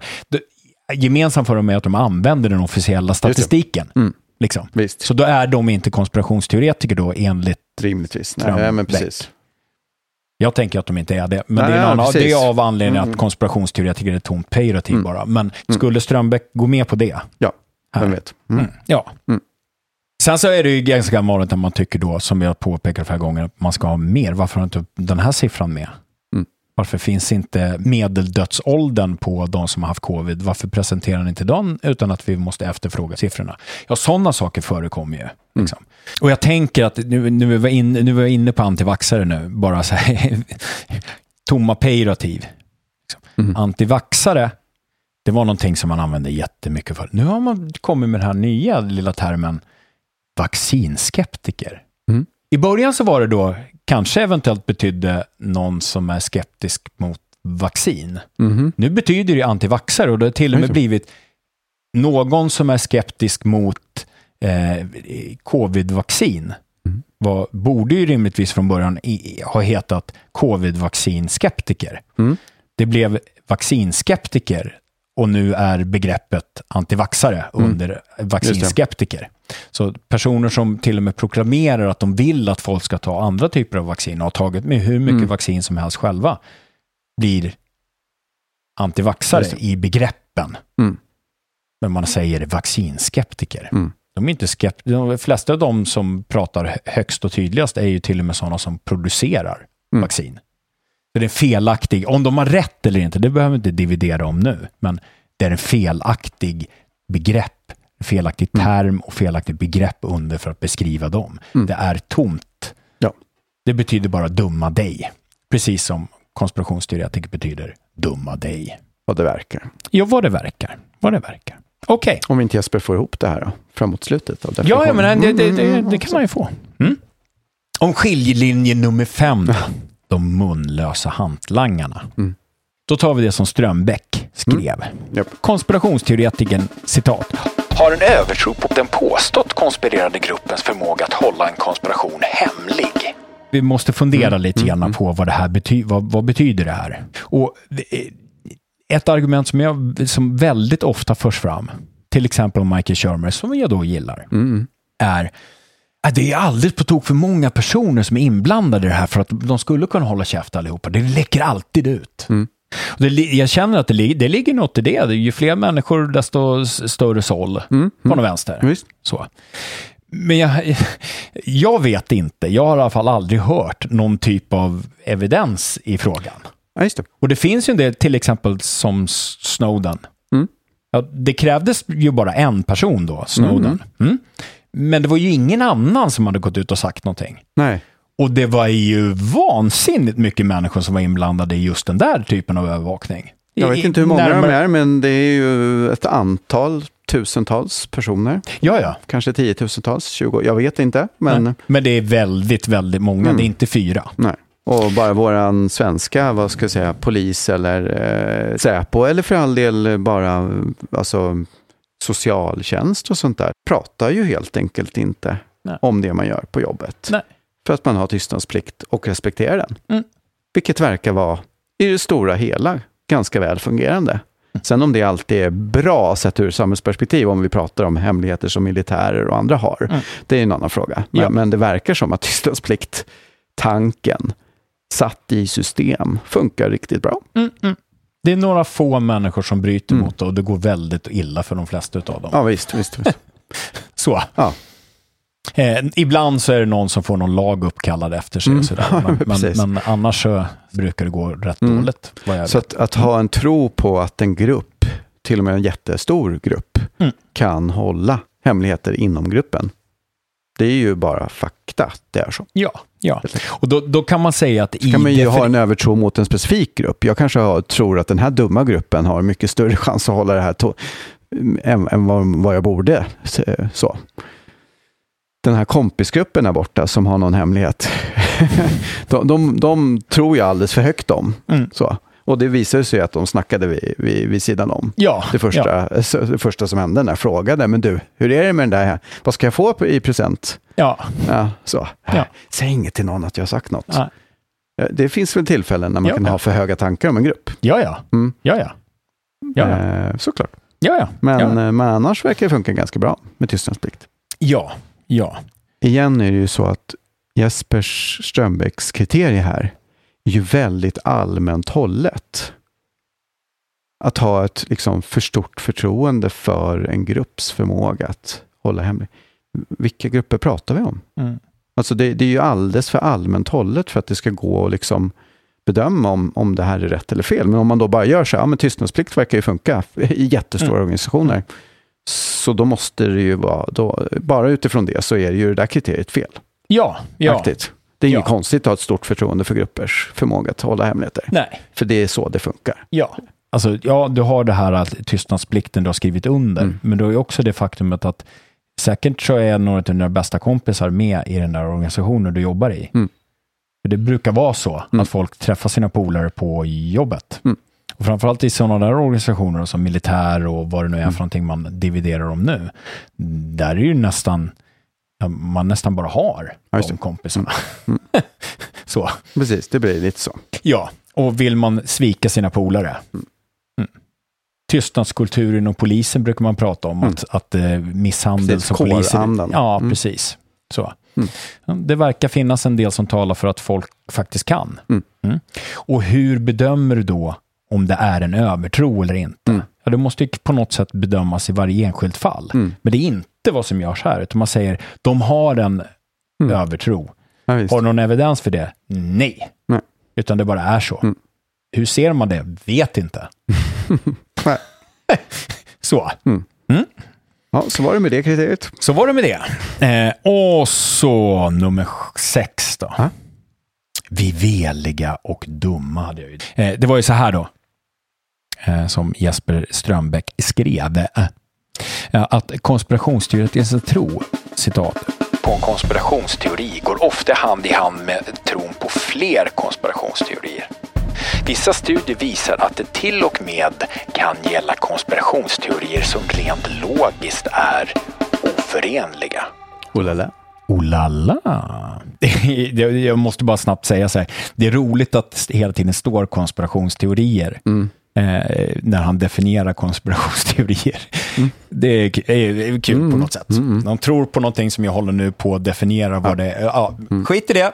Vi hoppar den grejen också. Just det, äppelmoset ingår i äppelmos. Ja, det gör ju ofta det. Så. Strömbäck säger så här om det här uttalandet. Vi bygger ut det lite grann, tar ett till citat då. Vissa studier visar att det till och med kan gälla konspirationsteorier som rent logiskt är oförenliga. Exempelvis att Osama bin Laden redan var död när det påståtts att han dödats av en amerikansk insatsstyrka. Och att han fortfarande lever. Och det här hänvisas då till en studie Wood. Vi kanske kommer tillbaka till den, eller det gör vi. Okej, fundera på det här lite grann. För det första, det är ju inte helt ovanligt att människor tror på lite motsatta saker. Ja, just det. Det händer ju ibland. Eller åtminstone logiskt inte stringenta saker. Just det. Jag tycker att vi har sett det några gånger i den här poddens historia. Att man tror på logiskt instringenta saker. Ja, visst. Ett exempel igen i den här tiden, det är ju genom att ta vaccin så skyddar du dina medmänniskor från att smittas av dig. Om du vaccinerar måste du akta dig så du inte blir smittad av dina vaccinerade medmänniskor. Det är ju någonting som inte det går inte riktigt ihop. Eller hur? Mm. För det andra, B säger jag och bajs säger det kanske du. Det är korrekt att de här två teorierna, att bin Laden redan var död när han dödades och att han fortfarande lever, är logiskt uteslutande. Ja, just det. Han kan ju inte både varit död tidigare och samtidigt leva efter. Nej, det är svårt. Nej, det blir konstigt. Det är svårt. Tvärtom går. Men vad händer om vi bara byter ut det där ordet teori just det. mot hypotes? Ja. Alltså en tanke om att något skulle kunna vara något. Gissning. Gissning. Ja. Jag tror att det skulle kunna vara så här. Tänker jag. Ja. Jag tänker att det öppnas en helt ny värld då. Som teorier så står det här bin Laden lever och bin Laden är död. De står ju helt emot varandra. För en teori är någonting som är mer eller mindre bevisat. Eller om man då ännu säger sanningsutsagan. Bin Laden är redan död. Ja. Fast nu säger ni att ni är döda honom. Ja. Och dessutom så lever han faktiskt fortfarande. Nej, det går ju klart. Det går inte ihop. Ja. Nej. De två sanningsutsagor. Men som hypoteser så är det ju bara två konkurrerande beskrivningar av vad som skulle kunna ha hänt. Just det. Det skulle kunna vara så att han var död sedan tidigare. Det skulle kunna vara så att ni har rätt i att ni dödar honom just nu. Men det skulle också kunna vara så att han ingen gång har dött utan fortfarande lever. Ja, och då kan man ju liksom tillskriva de här två olika typer av sannolikhetsvärden. Ja, visst. Precis som man kan tillskriva det officiella narrativet en viss typ av sanningsvärde. Precis. Det är ju rimligt. På något sätt. Precis. USAs, när de hoppade in där i hans villa utanför Islamabad, eller vad det nu var. Det hände faktiskt. Ja, vad är sannolikheten för det, tycker jag? Jag vet inte. Jag tänker inte ens dra till med ett nummer. Nej. Men jag skulle kunna hitta på något. 150. 150, ja men så. Procent. Fast det är också så att man skulle kunna då säga, ja, men fast jag tror nog att det är kanske 70% sannolikt att han redan var död. För vi har inte sett han på länge. Eller ja, fast det kan också vara 25% sannolikhet att han fortfarande lever och bara håller sig undan i sin grotta där i Tora Bora-bergen. Eller vad det nu var. Ja. Det kan också vara 5% chans att han bara lever på äpplen. Ja. Vem vet? Och dog på grund av för mycket äppelkärnor. Äppelförgiftning. Ja, precis. Det börjar växa träd i magen. Precis, det var säkert så. Ja, men det som händer då är att samma person kan ju ha alla de här tankarna samtidigt. Det går alldeles utmärkt att ha alla de här tankarna. Precis, om det är hypoteser som man kan tillskriva olika sannolikhetsgrad. Ja, och man kan ju faktiskt tänka att de här olika hypoteserna är mer sannolika än det officiella narrativet. Just det. Och man kan ju till och med ge det officiella narrativet ett sannolikhetsvärde som är nära 0. Ja, just det. Så. Det går. Det är helt enkelt någon typ av variant av bayesiansk sannolikhetskalkyl. Så du drar ett värde. Vad känner jag att det här är sannolikt i det här? Det drar jag ur röven. Och så ser man att vänta nu här, nu översteg jag har så många procent här att det överstiger 100%. Det går ju inte riktigt. Jag måste omstrukturera sannolikhetsvärdena här lite grann för att det ska bli sådär. Om vi har väldigt lite olika faktakunskaper så får man ju hitta på någonting. Men sen kan man ju då ta sina medan man hämtar in tillförlitlig data så kan man ju ändra sina antal procent per approximera precis på de här 3. Han lever fortfarande, han dog när ni sa att han dog, han var redan död sedan tidigare. Okej, vi ger de här nummer som sammanlagt blir 100%. Det får inte bli mer liksom. Och vad med jag hämtar in ny kunskap. Så här, titta, här är ju ett foto från när ni sköt honom. Och det är ju helt likt och det är inte någon deepfake eller någonting. Ja, nu ger jag 100% till det officiella narrativet. Ja. Eller det här är ju här ser vi ett brev som han har skrivit igår till sin farmor. Och det är 100% säkert att det är hans, eller är det? Eller ganska säkert. Nu hittar jag på massa dumheter, men med fakta så kan man ju då i den bayesianska analysen ändra sin liksom, värdering av de olika konkurrerande alternativen. Ja, och det finns en del som tyder på att det är faktiskt så här vi fungerar. Ja, liksom. Normalt i vårt tänkande. När vi inte riktigt vet så har vi en massa olika hypoteser vi ställer upp. Precis. Jag tror att Pelle så kommer bli ny chef, för han har visat framfötterna på sista tiden och det verkar som att överchefen har ett gott öga till honom. Och man kan ställa sig frågan så här, hur många gånger har det varit ett sammanhang där någon har sagt det är så här och så har du sagt jag tror att det är så här. Ja, jag tror också det. Så, människor beter sig ofta på det sättet. Man framför någonting väldigt, väldigt starkt och sen kan hålla det svagt. Right. Som jag har förstått så är det en sån här grej bland rationalister, va? Om man ska hålla saker väldigt hårt. Jag kommer fram till den här lösningen, där håller jag stenhårt. Men jag håller den löst. Ja, just det. Jag är lätt att ändra mig när det kommer in nytt evidens som visar att det inte är så. Just det. För att man helt enkelt ska ha en färdriktning. Nu ska vi göra det här programmet. Det är så här man gör. Nej, det är på det här sättet. Jajamän, det är så där vi gör. För att man ska få styrning och gå åt rätt håll. Just det. Så. Du? Ja. Klockan är snart 5:15. Om vi ska göra revbensspjällen så tar ju det en liten stund. Ja. Revbensspjällen avnjutna.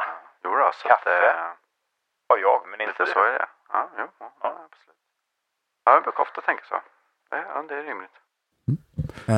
Ja, men ska vi återknyta lite grann? Ja. Var var vi någonstans? Eller stopp. Ja, men så. Ja, men samtidigt som det är sant att man ju jobbar lite grann sådär med olika hypoteser samtidigt. Att det är så vår kognition lite grann funkar, va? Så är det ju också sant att människor, även icke-cis-personer, tror jag, kan tro på logiskt inkongruenta saker. Det har vi pratat om också. Det går att tro att Jesus är Guds son samtidigt som man tror att Jesus är Gud. Alltså en och samma. Det verkar ju funka. På någon vänster. Man kan till och med hitta på en elaborerad förklaring till att det är så. Ja, precis. Och hunden håller med. Ja, just det. Det går att tro att covid-vaccin skyddar mot smitta samtidigt som du är rädd för att bli smittad i dina vaccinerade kompisar. Det går ju också. Det går jättebra. Det går att tro att kön är en social konstruktion som du dag till dag kan byta. Samtidigt som du måste göra invasiva ingrepp och ta hormoner för att bli det kön du egentligen är. Just det. Det går att tro de sakerna samtidigt. Utan att vara konspirationsteoretiker? Eller jag vet inte. Eller, någonting. Vem vet. Liksom. Ja. Och det är ju inte riktigt samma sak som olika typer blanda olika hypoteser. Nej. Att ha flera hypoteser som man ger olika sannolikhetstal. Ja. Så man känner så här, det där är större sannolikhet, det där är lite mindre, det där är mittemellan. Ja. Så. Ja. Det går men att tro att det du uppräknade alldeles nyss, så det är ju liksom, det går egentligen inte att ha båda sakerna samtidigt, för de är varandra utslutande. Precis. Antingen är det ena eller andra. Ja, precis. Ja, det är många som gör det. Liksom, så. Rent logiskt borde man inte göra det. Nej. Och samblande kan ju inte vara både död och levande samtidigt. Nej. Inte heller katten i lådan. Nej. Men om man inte vet, om man faktiskt inte har det rätta svaret, kan man ju ställa upp ett antal hypoteser. Och då kan de ges olika sannolikhetsvärden. Och i fallet med katten och lådan så är det 50-50. Just det. Tills man öppnar. Den. Och då är det en hund. Ja, för fan. Du, ska vi ta en lite längre exkursion? Ja, men varför i inte? Fylld av logiskt instringenta konspirationsteoretiker. Vad tänker du på då, Erik? Ja, men jag tänker så här, Strömbäck, han hävdar ju att det är studier som visar att konspirationsteoretiker tror på två logiskt motsatta teorier. Det var det vi såg. Ja, han så att säga har ett kort referat. Och så säger han, det säger de här forskarna. Han efternamn, si och så. Precis. Och jag sa ju att det kanske snarare handlar om bayesiansk sannolikhetskalkyl kanske, någonting sånt där. Man värderar olika hypoteser genom subjektivt skriver olika mängd sannolikhet till de här hypoteserna utan att utesluta någonting speciellt. Utom kanske det officiella narrativet då. Eventuellt. Det skulle kunna vara så, snarare. Då kan man fråga sig, vi ska gå in och kolla nu då på Woods som han just det, en av hans referenser. Och det vi ska tänka på det är så här, hur kan man skilja på bayesianskt probabilitetstänkande å ena sidan och fastslående av teorier å andra sidan? Hypotes, teori, det är de två vi leker med här. Och det första är då sunt vetenskapligt tänkande och det andra är ologiskt direkt kontraproduktivt tänkande, kanske, eventuellt. Och jag tänker att det är kanske inte helt lätt, men ett första steg, det är att ta reda på om personer i fråga faktiskt håller de här sakerna för sanna eller om de använder ett hypotetiskt tänkande. Det är ju kanske att fråga. Just det. Man kan ju liksom fråga. Ja, men precis. Tror du att de här sakerna är sanna samtidigt? Det är en väg. Om det är 100% säkert att man kommer fram till rätt, det är ju en sak. Men det är åtminstone ett lätt steg att ta på något sätt. Och det kan man ju då fråga, gjorde Woods det? Det är ett första steg för oss. Liksom. Och då behöver vi titta in den artikeln. Ja. Så. Och titeln på artikeln... Dead and Alive. Believes in contradictory conspiracy theories. Klatschigt. Just det är nästan som att det handlar om där. Just. Ja, nästan exakt det här. Och den publicerade då 2012 i Social, Psychological and Personality Science. 3 av 6 det året. Jag har ju alla nummer. Ja. Det kommer och 767 till 773 är sidorna. Och författare är Wood, Douglas och Sutton. Aha. Med förnamn och sådana grejer runt omkring det. Kul. Och det är 2 studier som sammanfattas i en artikel. Jaha, ja. Och båda studierna är utförda på högskole- och universitetsstudenter. Den ena med frågor kring Dianas död och den andra om Bin Laden. Ja. Var det Diana som dödade Bin Laden? Det var det. Det var så. Hon dog först och sen dödade hon Bin Laden innan han hade... det är för jävligt. Ja. Just det. Ja. Så. Och den ena utförde staterna så vitt jag kommer ihåg och den andra i Storbritannien så vitt jag kommer ihåg. Jag känner nu att jag är lite osäker på det, men skitsamma. Det spelar inte det kanske är oviktigt och om man är intresserad och det kan man titta i artikeln. Ja. I studien då, om vad jag tänker är hypoteser, de kallar det för teori då, men kring Dianas död var det 37 deltagare. Det är många. Det är jättemånga. Jättemånga, mer än en. Och 83% för kvinnor. Det är ungefär 30 då nästan. Ungefär 28-30 stycken av dem. Ja, om man ska i alla tal. Runda slängar, inte svänga, slängar. I studien kring Bin Laden då, och hypoteser kring den, eller som de kallar det då, teorier. Så var det 102 deltagare. Ja, det är bara 58% ungefär. Var kvinnor. Och då eftersom 102 nästan är 100 så är ju 58, det är ju nästan 58. Så det är ungefär 58. Ja. Och då kan man... förlåt. Ska vi bara göra en validitetsbedömning så här? Vad är den ekologiska validiteten? I vilken mån kan man tänka sig att det här kan dras ut över hela populationen? Så. Och... Det är ju nästan löjligt. Förlåt. Men nu tar vi det här på allvar. Nu ska vi fråga oss vad den ekologiska validiteten är. Kan man dra upp det på population? Hur generaliserbart är de här slutsatserna? Borträknat allting annat. Hur mycket kan man generalisera utifrån 37 respektive 102 högskolestuderande personer? Varav en överväldigande majoritet till kvinnor. Det är tveksamt. Får man säga. Det räcker vi egentligen där. Det är tveksamt. Eller det går inte. Ska vi göra en snäll tolk? Ja, just det. Eller bara typ, vad skulle det här eventuellt då kunna säga om något? Om man är väldigt, väldigt snäll mot studien och säger att den har ekologisk validitet och man kan säga någonting utifrån. Till befolkningen i övrigt. Så kan man ge dem att de eventuellt visar att universitetsstuderande kvinnor visar upp ett mönster där en andel av dem tror på logiskt instringenta förklaringsmodeller. Det kanske man skulle kunna ge dem. Ja, just det. Om man vill. Och det stämmer ju inte. Men om man nu vill generalisera så skulle man ju då säga att men då gäller väl det då en majoritet av alla kvinnor i samhället. Ja, precis. precis. Nej, det är ju inte, det går ju inte att göra för det är ju felaktigt. Du kan inte dra några generella slutsatser till resten av befolkningen i det landet eller något annat land eller något skit överhuvudtaget. Oavsett kön. Nej, det här är bara kan man säga. Det här är bara inte värt någonting. Nej. Det är ju också en del av problemet med de här grejerna. Det har vi pratat om förut, men det är del av problemet med också liksom allmän psykologisk forskning är att det utförs på högskola, universitetsstuderande människor.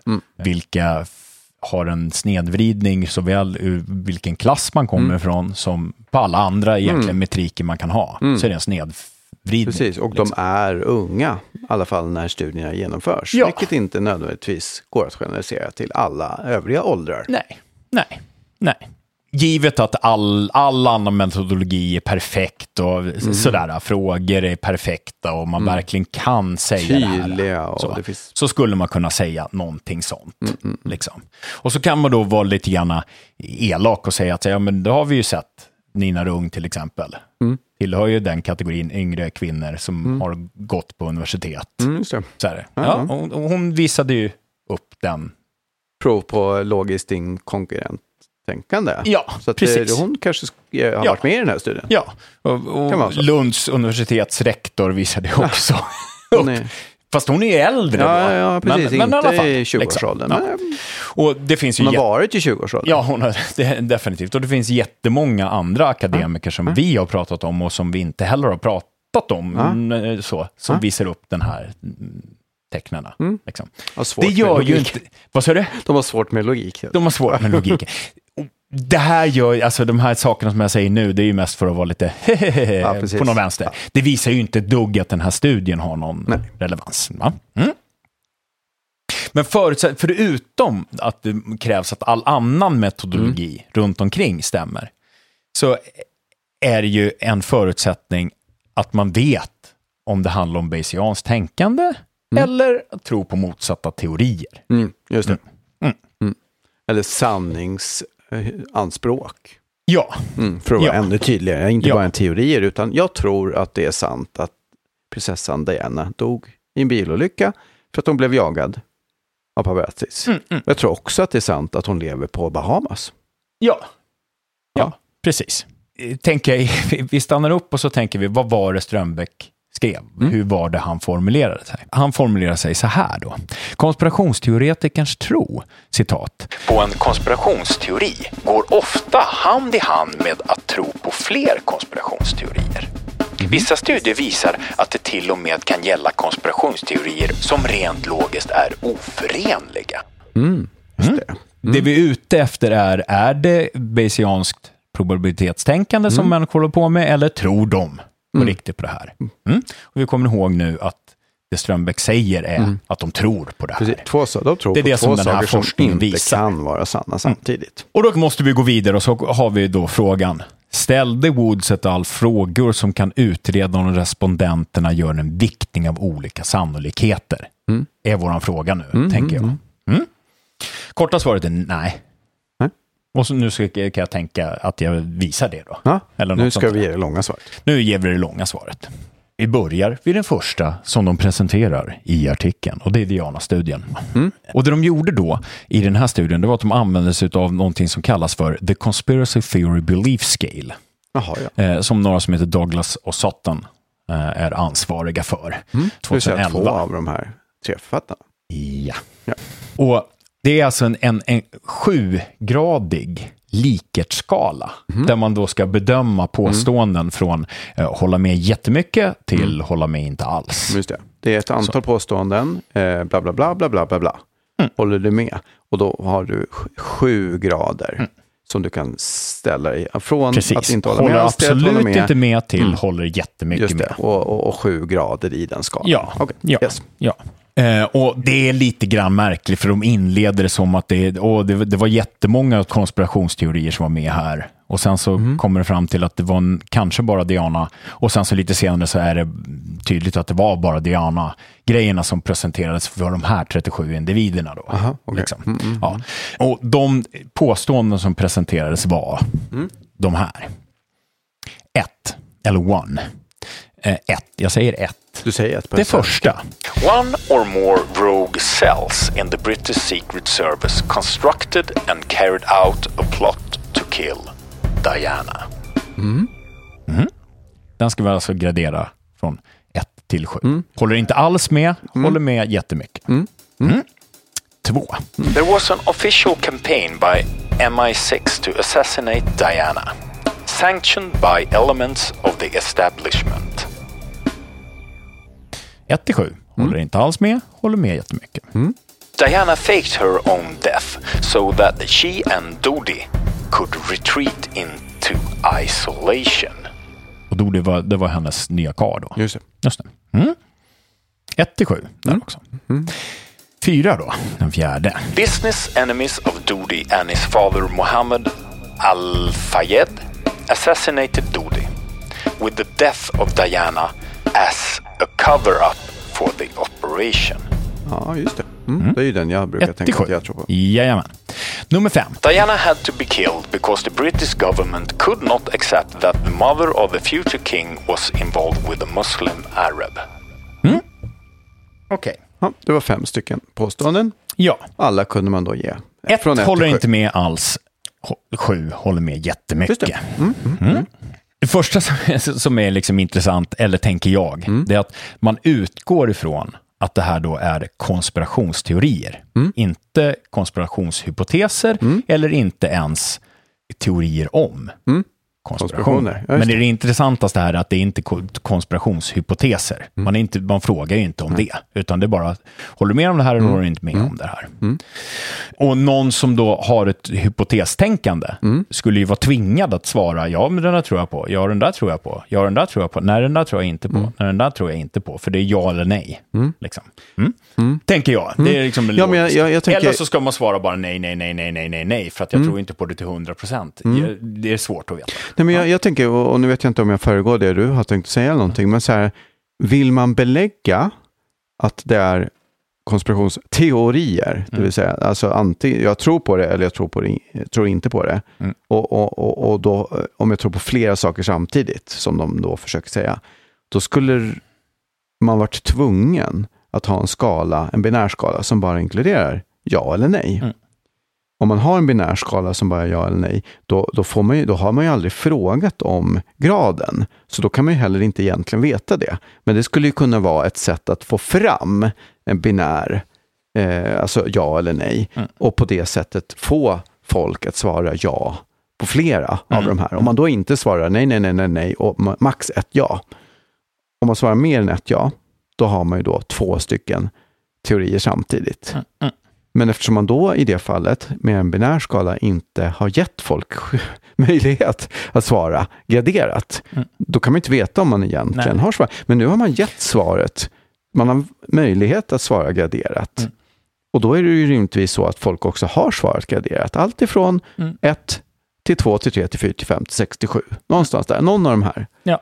Och då blir det ju så att det faktiskt är hypoteser som man viktar och säger. Och sen skulle det i och för sig då tillsammans kunna bli mer än 100% så att säga ur perspektivet att man har... Ja, alltså, det blir mer om man säger det är 5 frågor och om det är max 7 så då kan du liksom inte... Ja. Men så det kanske inte går ihop. Men i alla fall... Nej, precis. Alltså, det är någonting, du har ju rätt i att det är någon typ av gradering naturligtvis, men det är fortfarande sådär, jag tror inte på det alls, jag tror på lite... Då tror du ju på den. Ja, så i sammanhanget här, om man sätter ihop dem, så tror man ju då på flera stycken. Liksom. Alla förutom att inte tro alls är att tro lite grann på dem. Ja, och då kan man ju också övertolka det till att bli att du tror på flera saker samtidigt. Ja, precis. Fast egentligen är det kanske då att man just faktiskt graderar. Att jag tror på det där lite, 25%. Det här tror jag på 100%. Eller lite mer, eller 75 eller 95. Ja.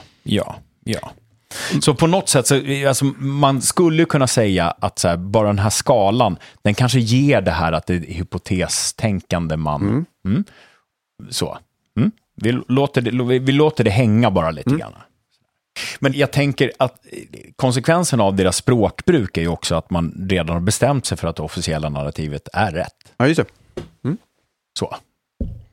Eftersom allt annat än konspirationsteori, och konspirationsteori är ju ett pejorativ. Det är någonting dåligt. Det är dumma människor som tror på konspirationsteorier. Ja, men visst. Så.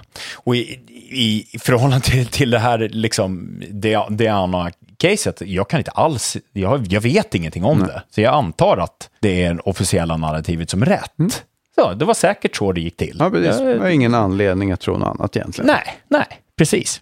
Men jag vet ju egentligen inte. Nej. Enda anledningen till att jag tror på det är att men varför skulle de ljuga? Vad skulle de ha för... Det är sådana tankar snarare än att jag faktiskt vet. Ja, och frågan är då, vet forskarna som gör det här? Vet de att alla de här så är dumma konspirationsteorier? Det vet ju inte jag heller, men jag tänker att det är högst osannolikt att de har spenderat jättemycket tid på att gå igenom all evidens som finns i frågan och kommer fram till en utbildad tanke. Utan det är mer att man bara litar på att det som polisen och vad det nu är för någonting säger stämmer. Liksom. Att de har kommit fram till rätt saker. Och i det här fallet med Diana-grejen så är det ju tydligt att den officiella förklaringen, det är ju inte en konspiration. Nej. alla fall inte en konspiration som vill leda till hennes död. Det var en konspiration bland paparazzis kanske eventuellt, åtminstone deras företagen, att de skulle åka och jaga taxin. Som ledde fram till. Och meningen att det var en grupp som hade bestämt det utan att andra visste om det. Precis, det var kanske till och med hemligt i någon mening. För att man vill ju inte att de andra paparazzi-företagen ska veta vart de är och sådär. Så det kanske var en konspiration ändå. Liksom, så. Ja, precis. Så. Men alla andra var ju konspirationsaktiga saker. Några som har gjort någonting för att hålla hemligt, döda, just det. vad det nu är för någonting. Liksom. Och det var Dodi som skulle dödas, men man tog det andra för att täcka över Dodi, eller vad det nu var för de olika där. Liksom. Just det. Det är olika schatteringar av konspirationer alltihop, utan det officiella narrativet som kanske också egentligen är en konspiration då. I någon mening. Inte att döda, men att ta kort. Som leder till död. Så tänker jag att säga, men även om det är så att vi kan se att det är en likerskala, vi graderar det sådär, så är det ju inte en fast, såhär, jag tror på det här till 10%. Jag tror på det här till, utan det är väldigt, väldigt allmängiltigt. Liksom. Jag tror på det lite grann. Jag tror på det. Ja, överhuvudtaget kan man ju säga att den här typen av skalor är ju ett otyg. Eftersom det tvingar folk att välja någonting som är väldigt svårt att veta vad det är egentligen som jag säger när jag väljer det här. Och då sen i nästa steg vad betyder det? Jag tror på det här lite grann. Precis. Jag valde nummer 3. När du sen tolkar det, har du någon aning om vad jag har tänkt? Och alla andra 38 personer, eller hur många nu var, faktiskt har tänkt. Ja, det kan du ju bara veta om du är tankeläsare. Och det är ju å andra sidan väldigt många. Så att det går bra. Uppenbarligen, om man är på Twitter så är det tydligt att jättemånga tankeläsare. Visst. Ja, men det här är ju inte otyg. Alltså att ställa den här typen av frågor och då ställa folk inför kravet att liksom välja en av de här. Där den som svarar inte vet egentligen vad det betyder. Att jag svarar det ena eller andra på den här skalan. Förutom då kanske då ändarna, inte alls eller helt. För det är ändå rätt rakt. Men vad de andra. Och i nästa steg, den som tolkar svaren inte vet vad jag har tänkt när jag har kryssat just 3. För att jag tänkte någonting när jag kryssade 3, men när du kryssade 4 tänkte du egentligen samma sak som mig, så kryssa 3. För att vi pratade inte med varandra, men utan gjorde en tolkning att jag tror ju så här mycket, det är för mig en 3. Men för dig var det som du tänkte precis likadant en 2, eller en 4, eller 7. Och sätter jag en 3 fast jag egentligen tycker att det är en 4 för att jag tycker det är obehagligt att säga 4 för att jag vill ju inte att det ska vara riktigt så sannolikt som... Om man ska försöka ta reda på någonting och då måste man ofta mäta. Mäta är inte alltid samma sak som att räkna. Jonna Wånemark. Men man måste mäta saker. När man ska mäta saker måste man försöka mäta på ett sätt som är rimligt och som går att förstå vad det är man mäter. Om man mäter dåligt så vet man inte sen vad det är man har mätt. Nej. Och då kan man inte dra några slutsatser. Nej. I alla fall inte alla möjliga slutsatser. Och ska vi gå då till slutsatsen? Det här tänker då Woods och Company. Förlåt, bara för att vara tydlig till lyssnarna om ni mot förmodan inte har tänkt på de här sakerna. Om vi översätter det till så här: idag utomhus där vi är har det varit ungefär 14 grader på Celsius-skalan. Om vi hade träffat ett antal människor här när vi har gått runt på fjället och så hade vi ställt dem frågan: hur varmt tycker du att det är idag? Är det lite varmt, lite lagom varmt, ganska varmt, mycket varmt eller jättevarmt? Och så hade de fått svara på det här. Och de flesta hade nog svarat typ i nedre delen. För att 14 grader är inte jättevarmt. Nej, framförallt inte när det blåser. Nej, men vissa kanske tycker att 14 grader är jättevarmt. För att de kom precis från Svalbard. Eller någonting. Så, saken är ju den att när du svarade lite varmt och jag svarade ganska varmt så kanske vi egentligen hade samma upplevelse av värmen fast jag tolkade, jag tänkte att men för mig är det lite varmt men för dig är det ganska varmt eller lagom varmt eller vad det nu var. Och sen när forskarna inom situationstecken tolkar de här svaren så har man ju ingen aning om vad folk har tänkt. Nej. När man översatt det här otydliga mängdbegreppen, lite och lagom och mycket och så vidare. Från de här 14 graderna som det faktiskt var. Ja. Det är det som är problemet med den här typen av studier. Du har ingen jävla aning om någonting. Nej. Förlåt för svärdomarna. Varsågod och fortsätt. Kör hårt. Då skriver i alla fall de så här. om vilken slutsats de tänker att de kan dra utifrån sitt evidens som de har samlat in. Eller empirin då, som blir evidens. Ja, så vidare. Skriver så här. These results suggest that those who distrust the official story of Diana's death do not tend to settle on a single conspiracy account as the only acceptable explanation. Rather, they simultaneously endorse several contradictory accounts. Kan man fundera på vad betyder det här? Vi går inte jättedjupt i det. Men jag tänker att vi kan ha en snäll tolkning och en annan tolkning. Jag tänker att det räcker. Och den snälla tolkningen blir så här. Woods med flera, eller enligt mig då, ska jag vara tydlig med. Du kanske inte alls kommer att hålla med. Woods med flera tror inte att det visat att konspirationsteoretiker då tror på logiskt motsatta teorier, utan att de underhåller lite olika hypoteser. Just det. Och konsekvensen för det blir att Strömbäck övertolkar den här studien. Just det. De tror inte. De tänker att de kan vara flera. Det kan precis som vi varit inne på här flera gånger. Att man håller flera saker för möjliga. Men kanske lite i olika grad. Ja. Och framför allt att man misstror den officiella storyn. Just det. Vad är det? Det inleddes med. Det viktigaste här är att man misstror den officiella storyn. Ja. Alltså den officiella storyn från till exempel MI6 och sådana organisationer. Ja.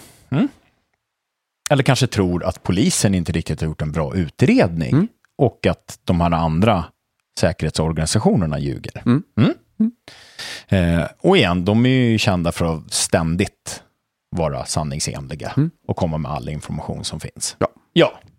Sorry. Och den andra tolkningen då, det skulle vara att Wood med flera anser att de har visat att konspirationsteoretiker verkar tro på logiskt motsatta teorier samtidigt. Just det. Vilket de alltså inte utifrån empirin kan komma fram till. Nej. Och konsekvensen av det här skulle ju vara att Strömbäck inte övertolkar resultaten. Just det. Så. Den första tolkningen är rimlig. Den andra tolkningen är inte jätterimlig. Nej. Så. För, kanske dels för att de skriver typ att det inte är så. Just det. Mest den grejen. It's no use. Det här säger vi ju alltid hela tiden i vartenda program. Men förutom att frågorna är märkligt ställda och det är väldigt svårt att dra några slutsatser från frågorna, så är det så att man hade frågat, sa vi 37 personer? Som gör att det spelar ingen roll vad det är för dumma frågor du har ställt. För att det är ju bara för 37 personer i alla fall. Så det säger i alla fall ingenting om någonting. Nej. Förutom möjligtvis de här 37 personerna. Och det du säger om de 37 personerna är att vi inte vet så mycket. För att frågorna var ju så konstigt formulerade. Ja. Så att vi kan ju fortfarande inte veta vad det är de här 37 personerna tänker. Och att 37 personer tycker någonting. Ja, det kanske är kul om man är väldigt intresserad av just de här 37 personerna. Men jag har ju inget särskilt jätteintresse av just de här 37 personerna. Nej. Så då har det ju ingen betydelse överhuvudtaget på något sätt alls. Nej. Så det är ju skit hela vägen ner. Ja. Det man eventuellt, jag tänker mig att man skulle kunna ge dem att så här, ja, de här utifrån den här frågeställningen av de här 37 personerna så kan vi säga de som inte verkar tro på den officiella sanningen har inte något specifikt svar på vad det skulle kunna vara. De underhåller olika hypoteser. I den här studien så tycks det vara så.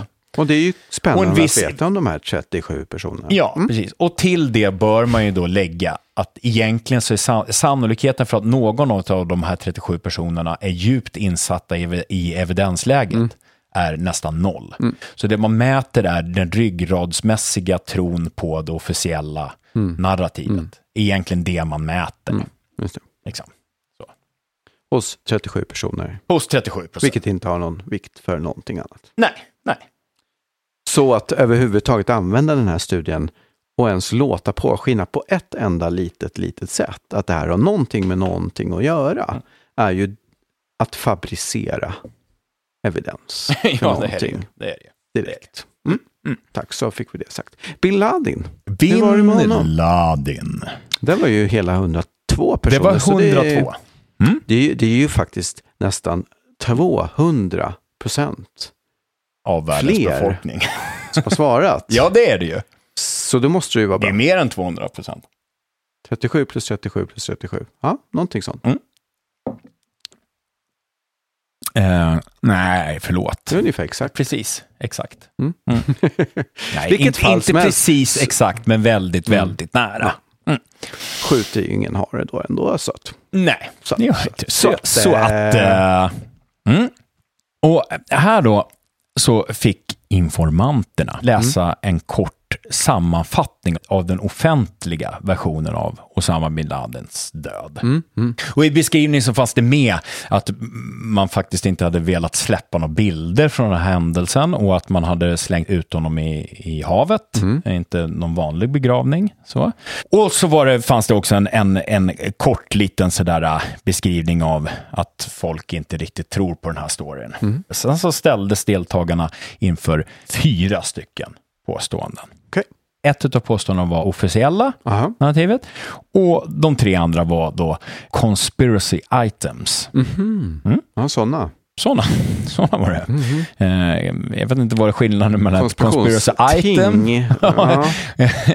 Det är ett sånt här som man köper konspirationsteori. Jag vet inte vad skillnaden mellan. De hänger ju i konspirationshyllan. De där conspiracy items. Ja, men det första då var så här. Osama bin Laden was killed in the American raid. Ja, just det, det är en officiell. Det var officiellt. Ja, just det. 2. Den andra. Osama bin Laden is still alive. Och den tredje. When the raid took place, Osama bin Laden was already dead. Och 4. The actions of the Obama administration indicates that they are hiding some important or damaging piece of information about the raid. Just det. Och den fjärde, Den fjärde stack ju ut lite grann. Ja, men lite grann. För den kan eftersom ju de ju vara sann utifrån alla. Ja, men den var ju de facto sann eftersom de inte har lagt fram bildbevis och så vidare. Och de har slängt ut dem i sjön. Alltså så här. Ja, så, den kan ju verkligen, den kan ju alla kryssa. Och den borde alla kryssa ja på. Precis, och den kan också, även om man inte tycker, alltså den kan kombineras med alla 3. Ja, alla 3 de andra. Ja. Den första och sista går att säga ja på. Det går att säga ja med total säkerhet på något sätt. Utan att de står emot varandra. Sen där är inte motsatt. Nej. Och då säger de så här att de här påståendena de följdes av en serie frågor som baserades på The Composite Endorsement Measure som Douglas och Sutton använde 2011. Ja. Känner man igen. 2011 känner man igen och de namnen känner man igen också. Ja. De här bad deltagarna att gradera hur mycket de håller med de olika uttalarna. Från 1 håller inte med alls till 6 den här gången. Håller med helt. Just det. Då fick vi bara 6. Då fick vi 6 stycken grader. Ja. Då blev det mycket bättre eller sämre. Eller, jag vet inte. Men det... Något blev det. Ja, det finns ju en viss skillnad där. Frågan är om den betyder någonting i sammanhanget. Betyder inget eftersom det ändå hittar på. Men i alla fall, lite konstigt eftersom det är samma författare och allting. Så man tänker sig varför använder samma skala. Och samma år. Så det var säkert samma artikel. Så. Det oklart. Det låter ju som någonting som man skulle kunna använda 2 olika för att komma fram till en bättre metod. Men nu har man då återanvänt båda i en ny artikel. Så då har man inte ut... Jag vet inte, skitsamma. Ja, och förlåt nu en liten passus bara. Så om man säger att om man har ojämnt antal, mittenpunkten är jag vet inte typ. Så, eller så här, ingetdera. Ja, då har man ju en mittenpunkt där man inte tar ställning. Och så kan man säga, nej jag tror lite grann mer eller mycket. Eller jag tror inte lite grann. Eller jag tror inte mycket. Eller jag tror inte alls. Hur man nu ska uttala sig. Om man har en jämnt antal punkter, 6 eller 4 eller så. Det spelar ingen roll. Då finns det ju inte den här mellantinget. Och då tvingas man att ta ställning. Antingen lite mer eller lite mindre. Och det brukar ju ibland folk argumentera för att det är liksom... Det är bra på något vis för att man tvingar folk att välja. Det är ju bra bara för att du får siffror som du kan cruncha. Så att det inte bara allting bara slutar med jag vet inte. Precis, och det kan man ju tycka vad man vill om och diskutera i oändlighet. Men det är ju också fortfarande ur förhållande till att skalan är uppbyggd på det sättet. Liksom. Men på något vis i de här skalorna där det då Om det inte finns ett alternativ, jag vet inte, i mitten. Vilket det då inte finns i den här 7-gradiga skalan som vi har pratat om. I alla fall så vet vi inte nej, precis. Nej, det skriver de ingenting om. Det verkar inte som det. Och i en 6-gradiga skalan kan det inte finnas någon sån. Då tar man bort det alternativet helt. Och så alltså tvingar man folk till att då måste man säga 0 då, eller vad det nu blir 1, för att säga jag håller inte med alls. Medan alla andra, oavsett om det är 5 eller 6 övriga, håller med lite grann på något plan. Från lite till mycket. Så då finns det bara alternativet håller inte med alls 100%. Eller håller med från lite till mycket. Ja. Och sen då så fick de också då svara på frågor angående citat. To what degree they found the statements plausible, convincing, worth considering and coherent. Jag tänker att den svenska översättningen på det här, du kanske kan rätta mig ifall jag har fel, men är plausibelt, övertygande, värd att fundera över och koherent. Så. Just det. Och det här skedde då också på en skala från 1 till 6. Okej, just det. Så då har man alltså först fått de här 4, eller var det 5 påståendena?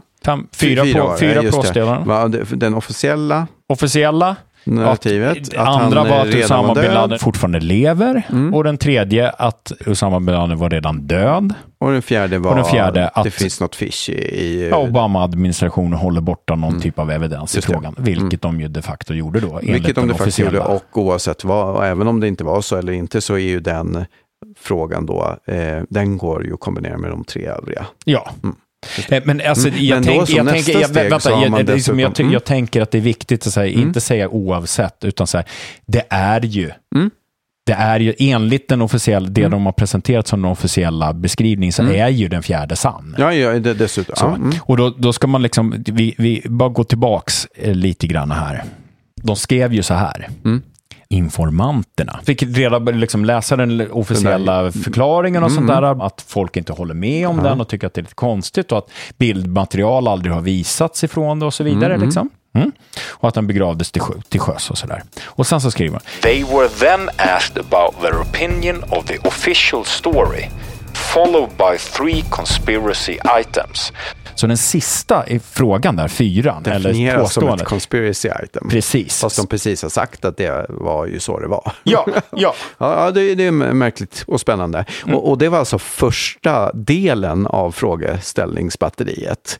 Och sen kommer nästa del nu alltså. Bara för att både jag och lyssnarna ska hänga med. Ja. Där man då ska ta ställning till att de här frågorna som ni precis har besvarat, vad var de där 4 nu? Det var plausibelt, övertygande, värd att fundera över och koherent. Alltså på något plan en ganska avancerad operation. Att försöka ta ställning till de här. Ja, definitivt. Jag tänker att det första grejen är att forskarna har ju faktiskt bestämt att det officiella är det korrekta igen. Just det, ja. På något sätt. Och det vet de. Och jag antar att de vet det precis på samma sätt som att du och jag vet det. Ja, det har jag läst. Och det är ju så de säger, och det var ju säkert rätt. Jag har till och med lyssnat på en sån här bok, vad heter det? Med någon av de här militärerna som var med i den här operationen, som beskriver den och sitt liv och lite grann. Just det.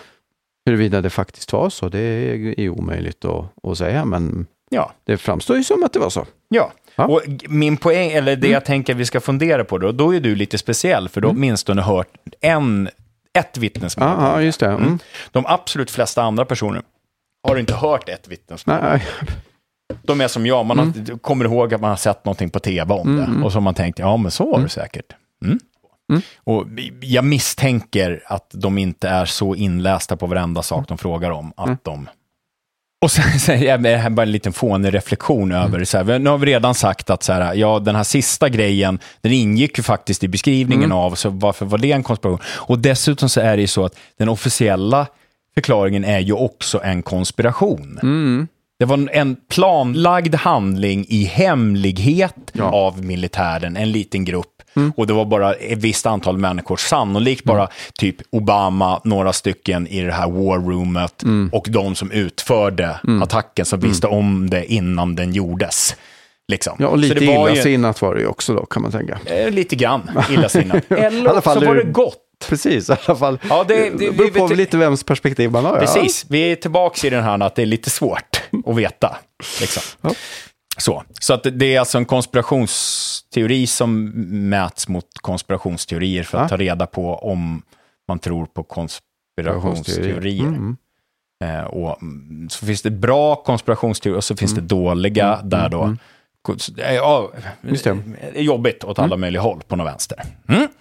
Och sen för det andra, då har vi redan påpekat att det är intressant att det är olika skalor. Vi går inte in i det. Nej. Liksom, vi skiter i det, men sådär, det blir ett väldigt mycket längre program om vi ska gå in i varför det är det och eventuell problematik med det. Till exempel, där, är det verkligen rimligt att tvinga människor att svara? Min fasta ståndpunkt är det är inte rimligt. Så här, allt det som händer är, för jag är ju ofta så när jag är med sådana undersökningar att jag säger, inte fan vet jag. För att jag försöker vara ärlig mot mig själv och så här, jag känner en sak, men vet jag det här egentligen? Nej, det gör jag inte. Jag vill ha 0, men det finns inte, utan då måste jag säga, jag håller med lite grann, eller jag håller med inte alls lika mycket, eller vad du nu har för liksom, så här. Du tvingar mig att säga någonting som faktiskt inte är sant. För att du ska få en siffra och beräkna. Och kunna göra det. Och det är egentligen det rimligaste hade ju varit att ställa frisvaret. Kan du berätta i egna ord vad du tycker om det här? Ja. Men det gör man inte för det är jobbigt. Men då handlar det inte om att det är bättre att ställa färdiga svarsalternativ som man tvingas mäta någonstans. Eller sätta ett nummer liksom. Det handlar om bara att det är liksom forskningsekonomiskt, rationellt, arbetsmässigt liksom. Men det förlorar man kanske lite kvalitet. Ja. Ja. Och sen så tänker jag då för det och då vi har varit inne på det här. Men dels är det så att den här första likarskalan, det kan man då förvillas och tro att det är någon typ av mätning. Men i realiteten så är det ju tror inte alls tror. Och sen är det bara olika grader av tro. Ja, precis. Det finns. Liksom. Ja, men så. Okej. Men den andra här, den här plausibel, övertygande, värd att fundera över och koherent. Det kan man ju tänka, men det här, nu börjar det komma någon typ av viktning här. Liksom. Så. Och då är frågan, är det det? Och jag känner mig ganska skeptisk. För det är alltså ett komposit, man slår ihop de här och så ska man säga alla de här. Och så ska man ge dem ett siffervärde från 1 till 6. Alla de här tillsammans då, är det plausibelt, övertygande, värd att fundera över och koherent. Det ska få ett siffervärde av dig 4. Liksom. Vad betyder 4? Så jag tänker så här, i mitt huvud i alla fall så kan ju något vara koherent, väl värt att fundera på, kanske till och med högst plausibelt, men inte alls övertygande. Just det. Så. Absolut. Det är inget problem. Och vilken siffra får det? Ja, visst. Jag har absolut ingen aning vad jag skulle ge det för siffra. Nej. Liksom. Och så kan man fråga sig så här, kan något vara övertygande plausibelt, vilket ju i och för sig då ingår i övertygande kanske, eller någonting sånt där, väl värt att fundera över, men vara inkoherent? Ja, det kan det ju också. Ja, visst. Så. Det kan ju vara så att du har olika delar i evidensmängden som inte går ihop och så plockar du bort den ena. Sammanlagt så är det inkoherent, men om jag bara plockar bort de här två som jag av annan anledning inte riktigt tror på, då är det ju helt koherent helt plötsligt. Visst, det går ju liksom vad fan inte. Vad betyder siffran? Och sen så är det ju så att det de gör då, det här är ett komposit, de här 4 frågorna som den här sista plausibelt, vi tar den här sista då, det här sista då, plausibelt, övertygande, värt att fundera över och koherent, det slås ihop till ett. Det är ju som ett värde av 4 olika saker, eller hur? Där vissa kanske går in i varandra och sådär, men det är fortfarande 4 olika saker. Det här slås då ihop till det blir ett kompositvärde. Och sen så slås det här ihop tillsammans med det andra till ett ytterligare kompositvärde. Okay. Så vad betyder att ha svarat 1 och sen 4? Så, vad betyder det? You tell me. Ingen aning. Så. Det är ju liksom nästan som att man har försökt att anstränga sig för att få svar som man sen kan tolka lite grann som man vill. Och sen skriver vi ihop så här är vår analys av de här fantastiskt empiriska datamaterialet. Så alltså är det så här. Ja, och den sista delen då, så här, vad anser sig författarna kunna visa? Det är ju intressant. Det här blir lite längre nu, men vi kör lite längre. Ett citat som är långt. The correlation in endorsement of the two contradictory theories is explainable entirely by their connection with belief in deceptive cover-up by authority. The degree to which someone believes in a cover-up helps determine the endorsement of the official story and of both conspiracy theories as well. This result is in line with our predictions and supports the idea that the conspiracy theories are defined not by adherence to particular alternative account, but by opposition to the official story and a belief that deception is taking place. Okej. Vi kör igen. Snäll tolkning och så den andra tolkningen. För snälla tolkningen är då så här, tänker jag. Forskarna vet att de mäter graden av tilltro till det officiella narrativet. Snarare än förmågan att tro på de motsatta saker samtidigt. Det var ju det som det sista sa. Tror du att myndigheter och så vidare kanske inte alltid talar sanning? Det leder dig till att säga att någon av de här andra sakerna är nog plausibla. Och till och med att 2 av dem kanske är plausibla. För du letar ju fler andra hypoteser för att förklara det. Så, deras slutsats är alltså snarare: är man skeptisk till att militären talar sanning? Lever i villfarelsen kanske att militären ofta är bedrägliga? Och dessutom tror att det rätt ofta håller på med konspirationer kanske.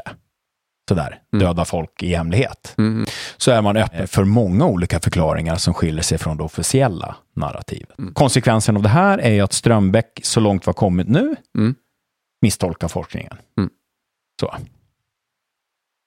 Den andra tolkningen då, det är att Wood och company tror sig visa att personer som tror på konspirationsteorier är dumma nog att tro på logiskt motsatta teorier samtidigt. Och konsekvensen av det här är att Strömbäck gör rätt tolkning och att Wood et al. Tror att deras forskning visar något den inte visar. Jag bara tänker så här, vad talar för den snälla tolkningen och vad talar för den andra tolkningen då som Strömbäck verkar göra utifrån det här? Alltså det som talar för den första tolkningen, det är att de skriver det. Ja, just det. Den andra, att de faktiskt tror på de här olika, det är ju inte vad de skriver. Nej. Vi är bara tydliga med det. Jag vill bara vara tydlig med det. Så. De formulerar det felaktigt, men det är egentligen ett mått på hur mycket tror du på det officiella narrativet. Tror du ryggradsmässigt på vad officiella källor säger till dig? Tror du på auktoriteter med en gång? Eller är du kritisk till auktoriteter? Vad var det Richard Feynman sa? Att man ska tro på auktoriteter. Just det. Ja. Så var det han sa. Jag har en liten fundering här. Och vi behöver inte diskutera det jättemycket, men vi kanske lite grann. Jag vet inte, eller också tycker att jag är dum i huvudet som ens har funderingen. Men så här, det verkar ju som att det är tron på att militär och säkerhetspolis och underrättelsetjänst för det mesta kanske försöker föra populasen bakom ljuset på något sätt. I alla fall inte berätta hela sanningen. Och därmed ovilliga att tro på de här uppgifterna som de där lämnar. Som är drivkraften att underhålla olika typer av andra hypoteser och förklaringar som strider mot det officiella narrativet. Vore det inte rimligt att som liksom någon typ av kontrollmekanism i de här studierna tillhandahålla en förklaring som inte stöder sig på konspirationer? Ja, just det. För att kolla det. Så. För då har man, alltså det skulle ju inte visa med all liksom säkerhet på något sätt. Men man skulle i alla fall kunna, kanske om man bara sa så här, jag gav någon typ av Ouija-board förklaring liksom. Ja, saker händer och jag vet det, jag kan inte själv ge de här, för jag vet inte så mycket om fallen överhuvudtaget så jag ens kan hitta på någon. Men det vore ett steg närmre. Även om det fortfarande är kast så vore det ett steg närmre. Och en annan sak kanske är att ta bort Likert-skalorna eller göra någonting, jag vet inte. Men precis. Ja, det finns ju många saker i de här så kallade studierna som skulle kunna göras bättre för att kunna säga någonting alls om verkligheten. Närmare bestämt ungefär alla delar av den. Alltså, det är inte, man har ju tillfrågat ett antal personer. Det är ju nödvändigt för att veta vad ett antal personer tycker. Det är bara det att det är för få. Så då skulle man behöva tillfråga fler personer. Ja. Sen har man ställt påståenden. De påståenden har vi sett är lite märkliga. Ja. man måste ställa kanske påståenden. Eller så. Eller ställa frågor för svar. Eller ställa påståenden och gradera. Då ska man ställa bättre sådana frågor eller påståenden. Ja, sen, man ska ju framförallt inte göra det som de har gjort där i den andra studien. Där den sista konspirationsteoripåståendet är egentligen en del av det officiella narrativet. Och en del av faktautsagan man precis har fått läsa. Ja, och i den meningen det blir extra alltså jag bara vill så här, trycka lite mer på det. Det blir extra lust efter det man är ute efter är att kolla vilka är det som tror på två olika saker. Vilka är det som säger sig tänka att men de här två är nog kan jag säga. Man skapar ju jättemånga sådana om man överhuvudtaget har läst sammanfattningen i början då. För då måste ju alla svara på den sista. Ja, visst. Och egentligen skulle det vara intressant. Jag har inte tittat, jag har skitit i det, men det skulle vara, och jag tror inte de skriver någonting om det. Men det skulle vara intressant att veta hur många personer är det som har svarat ja på första, det officiella narrativet, och nej på fjärde. Ja, visst. För det säger ju någonting. Så här, forskningen säger egentligen någonting om man ryggradsmässigt tror på det officiella narrativet. Om man skulle svara ja på den första och nej på den fjärde så skulle det säga ännu mer om hur man ryggradsmässigt skyddar officiella narrativ. För då tar man till och med bort det som eventuellt skulle kunna vara dåligt i det officiella narrativet. Ja, men visst. Ja, skulle man göra en studie för att ta reda på det här så skulle man helt enkelt behöva göra den bättre på alla delar av som ingående delar så att säga. Antalet tillfrågade, hur man väljer ut antalet och sådär, vilka frågor man ställer, hur man har skalan, hur man graderar eller vilken typ av svarsalternativ man har, hela den grejen. Och när man väl har ett bra datamaterial som är tillförlitligt, det har både reliabilitet och validitet. Om man då har ett sånt bra datamaterial, då kan man dra slutsatser förhoppningsvis som är hyfsat väl underbyggda. För att man inte behöver tolka jättemycket, så att tolkningen är egentligen mer en egen uppdiktad verklighetsbeskrivning. Visst. Och har man en sån studie, då skulle man kunna referera. Då skulle jag kunna ta den sen och använda den som bakgrund till min egen nästa studie. Skulle man kunna göra. Det skulle man kunna göra. Sen är naturligtvis är det är ju hela tiden den här 37 individer som och det går ju inte att använda för att generalisera över population. Liksom. Det går inte att göra och inte heller 102. Nej, inte heller 102. Men man har ju alltid problem att säga, hur många kan man få med? Ska vi göra över hela världen? Ska vi ha 76 forskarlag på olika ställen i hela världen som tar upp? Det blir jag förstår grejen, det är nästan oöverkomligt. Jag tror ju att det går att göra. Det har gjorts en del sån i psykologiska forskning där man har gått igenom parningsbeteende hos människor runt om i världen. Liksom. Och vilka preferenser man har och sånt där. Det finns några riktigt stora som är gjorda i 147 nationer och det är flera tusen i varje nation som har fått svar på frågor. Liksom. Ja, så. Då är det för att man har gjort ett konglomerat av människor. Det är ju roligt att se på antalet författare i en sån. För det tar ju aldrig slut. Liksom. Min poäng med det är att det är svårt, det är kanske görligt. Och där får man ju andra typer av problem. Liksom. För alla kulturer har inte samma förhållande till själva frågeställningen. Om man översätter en fråga som är skriven på amerikanska, blir det rätt i förhållande till det? Det finns massa reliabilitetsproblem och kvalitetsproblem med det där. Men det går att komma lite grann längre. Ja, bara för att ens fråga är svår att besvara så betyder ju inte det att någonting blir bra av att man då väljer den lätta vägen som egentligen inte besvarar frågan. Det är jättesvårt att besvara frågan huruvida svarta hål överhuvudtaget finns och dess, liksom, hur de funkar och allt vad det nu är.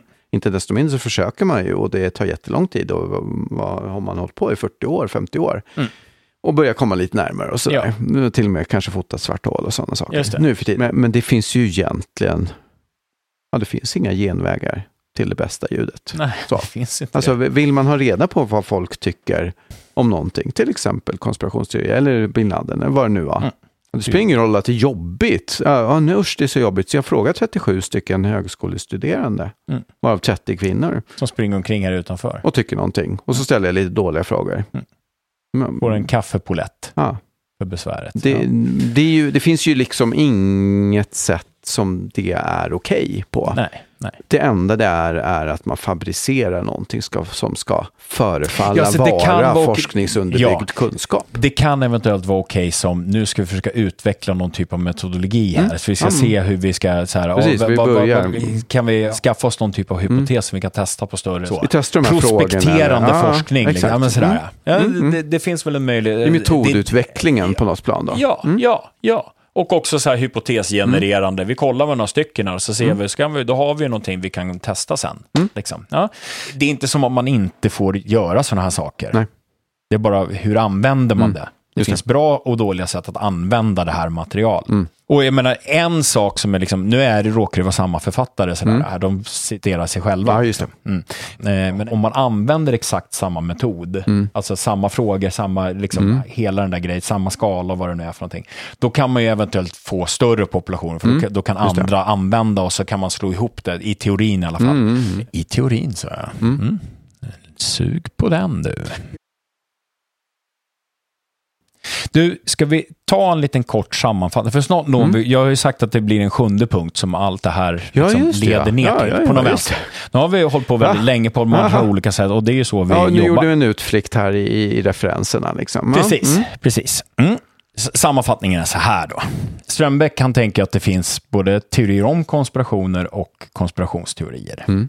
Och vi såg där att konspiration i sig betyder ju någonting som är hemligt och illasinnat som utförs av en liten grupp. Just det var konspiration. Sen var teorier om konspirationen, det var också hemligt och illasinnat. Ja, precis. Som utförs av en grupp. Och konspirationsteorier var också hemligt och illasinnat som utförs av en grupp.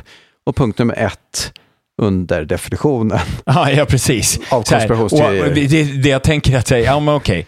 Likheten att det finns illasinnade konspirationer. Sådär. Och så. Och sen slutade likheterna. Och sen så var det så här. Fast de inte riktigt gjorde. Ja. De slutade ju inte där. Så. Då hade vi de illasinnade, som jag betittade det. Konspirationsteorin. Citat. Utgår från att den konspirerande gruppen är illasinnad eller ond. Vilket enligt Strömbäcks definition då ligger i själva definitionen av konspiration. Redan där så fanns det. Och även i teorier om konspirationer så fanns det. Så det var inte en skillnad. Och sen så var de faktablinda och kunskapsresistenta. Konspirationsteorier inte tar hänsyn till vad empiriska fakta visar.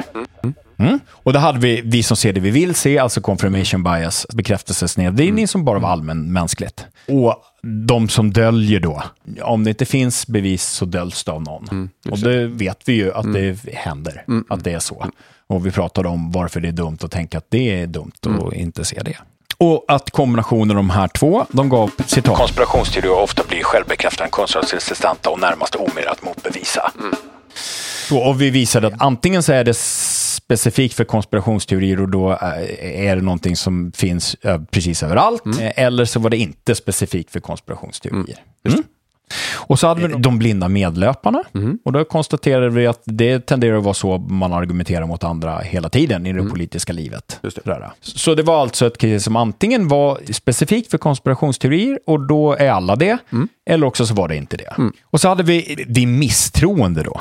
Att konspirationsteoretiker hyser misstro mot kunskapsauktoriteter som media, mot forskare till exempel. Ja. Och där var det samma grej igen. Antingen gäller alla och då är allt konspirationsteori eller så Ja, men till exempel om man skulle tänka sig att det finns felaktiga incitament i akademin som leder till dåliga saker. Det skulle vara någon konspirationsteori. Och det är ju sanningen. Så att, då är verkligheten konspirationsteori. Eller något liknande. Och de munlösa hantlangarna hade vi sen då. Och vad var det? Vad var det för någonting kan man fråga.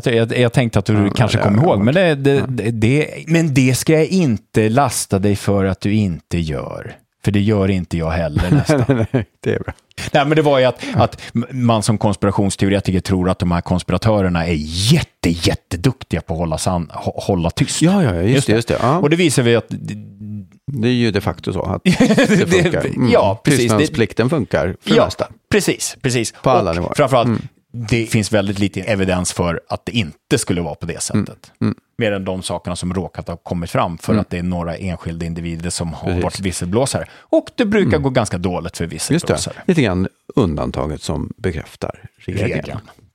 Precis. Och sen så, det jag kallade för vi veliga och dumma. Och det var det här sista vi gick igenom. Va? Och kanske alla punkterna i någon mån då, men framförallt den här sista punkten. Det leder då fram till att Strömbäck vill prata om konspiratorisk läggning. Just det. För det är ju något speciellt dumt med de här dumma konspirationsteoretikerna som man nyss har definierat som typ alla. Ja, men precis. Vi kan väl bara säga det då. Att om det här var Jesper Strömbäcks försök till att definiera vad som utmärker en konspirationsteori och därmed också en konspirationsteoretiker, eller tvärtom, eller hur man nu ska säga det, så blir det en väldigt märklig definition, eftersom det är så i sådana fall att alla är konspirationsteoretiker. Visst. Och om man i sin definition inkluderar allt, då är det inte mycket användbart. Nej. Och som vi sa förut, alltså det blir ju inte en symptomdiagnos. Det blir inte så här, klockar du in på de här. Det var inte så att man kunde välja 3 av 7. Och då var man det. Utan det är möjligtvis hur mycket av varje punkt. Och vi såg att ganska många av de här punkterna är ju sånt som alla har jävligt mycket av. Ja, men visst. Så det blir så, hur man än ser på det så blir det väldigt, definitionen väldigt är konstig och dålig och blir helt oanvändbar. Antagligen för att det helt enkelt handlar om ett pejorativ. Precis. Och när man försöker fylla det med innebörd så blir det allt. Och då är det tomt. Mer eller mindre så kan vi diskutera där alla gradskalor och vad det är för någonting. Liksom. Ja, men i princip så är det tomt. Precis. Det är bara dåligt. Ja, snälla tolkningen skulle då kanske kunna vara att alla har allt det här lite grann. Har man 100% av alla de här faktorerna, då är man konspirationsteoretiker. Ja. Men det blir också, det är inte det jag säger. Nej. Och det blir också konstigt. Ja. Vill man väl försöka definiera konspirationsteorier, konspirationsteoretiker, så får man försöka sig på något annat sätt. Ja. Och frågan är om man överhuvudtaget ska det. Ska man inte bara hålla sig till, det här var sant och det här var osant. Just det. Det här var inte logiskt. Alltså är det inte... Nej, det är ju det som räcker. Sen om man känner ett behov av att sen kalla det för något särskilt, till exempel konspirationsteorier. Ja, det kan man diskutera liksom. Men det som är det viktiga är ju huruvida de data som finns, empirin, stödjer eller inte stödjer. Och om det är logiskt sammanhängande. Ja, precis. Behöver man ytterligare en term för det där var fel? Du var lite dum nu. Jag vet inte om man behöver det. Nej. Liksom. Och det är ju så, igen, det vi pratade om förut. Det här tomma pejorativet blir ju ett vapen. Ja. Det blir någonting som man snabbt bara kan skrika på Twitter eller på någon annan social media och så ska den där vara tyst. Och så kan man sitta där och titta här, nu har det skrivit en ny artikel om de hemska, dumma konspirationsteoretikerna. Liksom. Och så läser man det här. Det här var ju liksom, det räckte med att läsa den första paragrafen. Vi kommer fram till det. Och det jag kände med en gång var, du har alltså delat det här och du visar enbart att du inte förstår dig själv alls. Det är allt som händer här. Du sätter upp dig själv på en pedestal och visar att du inte förstår ett skit. Och ni allihopa här i den här gruppen likar och gud vad bra, vad hemska de är, vad dumma de är, de där. Liksom. Jag trycker på det en gång till. Vi ska minnas att det man egentligen mätte i de här studierna som han refererar till, det är ju ryggradsmässig tro på auktoritet. Just det. Eller icke ryggradsmässig tro på auktoritet. Just det. Okej, vad är konspiratorisk läggning? Ja, det kan man undra. Så här säger han då, citat. En möjlig förklaring till varför många tror på flera och ibland till och med oförenliga konspirationsteorier är att det utmärkande för konspirationsteoretiker inte egentligen är en tro på en specifik konspirationsteori utan snarare en misstro mot officiella förklaringar till problematiska händelser och fenomen. Vi stannar där. Han skriver egentligen här att det inte handlar om att tro, fast det handlar om att tro, fast det inte handlar om att tro, fast det handlar om att inte tro på den officiella förklaringen. Först och främst. Varför sa han det här tidigare då? För han sa ju att de trodde på, men nu tror de inte på. Nej. Det går ju också att bara säga hypotes. Det går att använda ordet hypotes. Det går att göra det. Det är rekommendation. Det är rekommendation. Ja. Man behöver inte skriva tro när man inte menar tro. Nej. Utan man menar, jag tror att det där är lite plausibelt. Jag kan tänka mig att det där skulle kunna ha hänt. Jag vet inte, men jag tror det. Så. Och jag vet att jag inte ryggradsmässigt tror på det officiella källor säger. Utan jag vill göra som Richard Feynman. Jag vill inte tro på auktoriteter för att de är auktoriteter. Ja, just det. En sund skepsis. En sund skepsis. Brukar man ibland prata om. Okej, vi fortsätter. Citat. Det i sin tur hänger samman med att vissa har en starkare konspiratorisk läggning än andra. Vi stannar. Det kan också bero på att de har en sund skeptisk hållning. Det skulle kunna vara så. Att de bara inte ryggradsmässigt tror då på officiella. Om man bara vänder på lite grann som är glaset halvfullt eller halvtomt. Är du sunt skeptisk eller är du konspiratoriskt lagd? Vi fortsätter. Citat. Konspiratorisk läggning skiljer sig därmed begreppsligt från att ha teorier om konspirationer och att tro på konspirationsteorier. Och bör teoretiskt ses som en faktor som kan förklara varför vissa är mer benägna än andra att både ha teorier om konspirationer och att tro på konspirationsteorier. Så det var samma då, grupp som båda har teorier om konspirationer och har konspirationsteorier. Eller hur ska man tolka den meningen? Jag vet inte. Det är det lät ju som att ha teorier om konspirationer, det var ju något bra.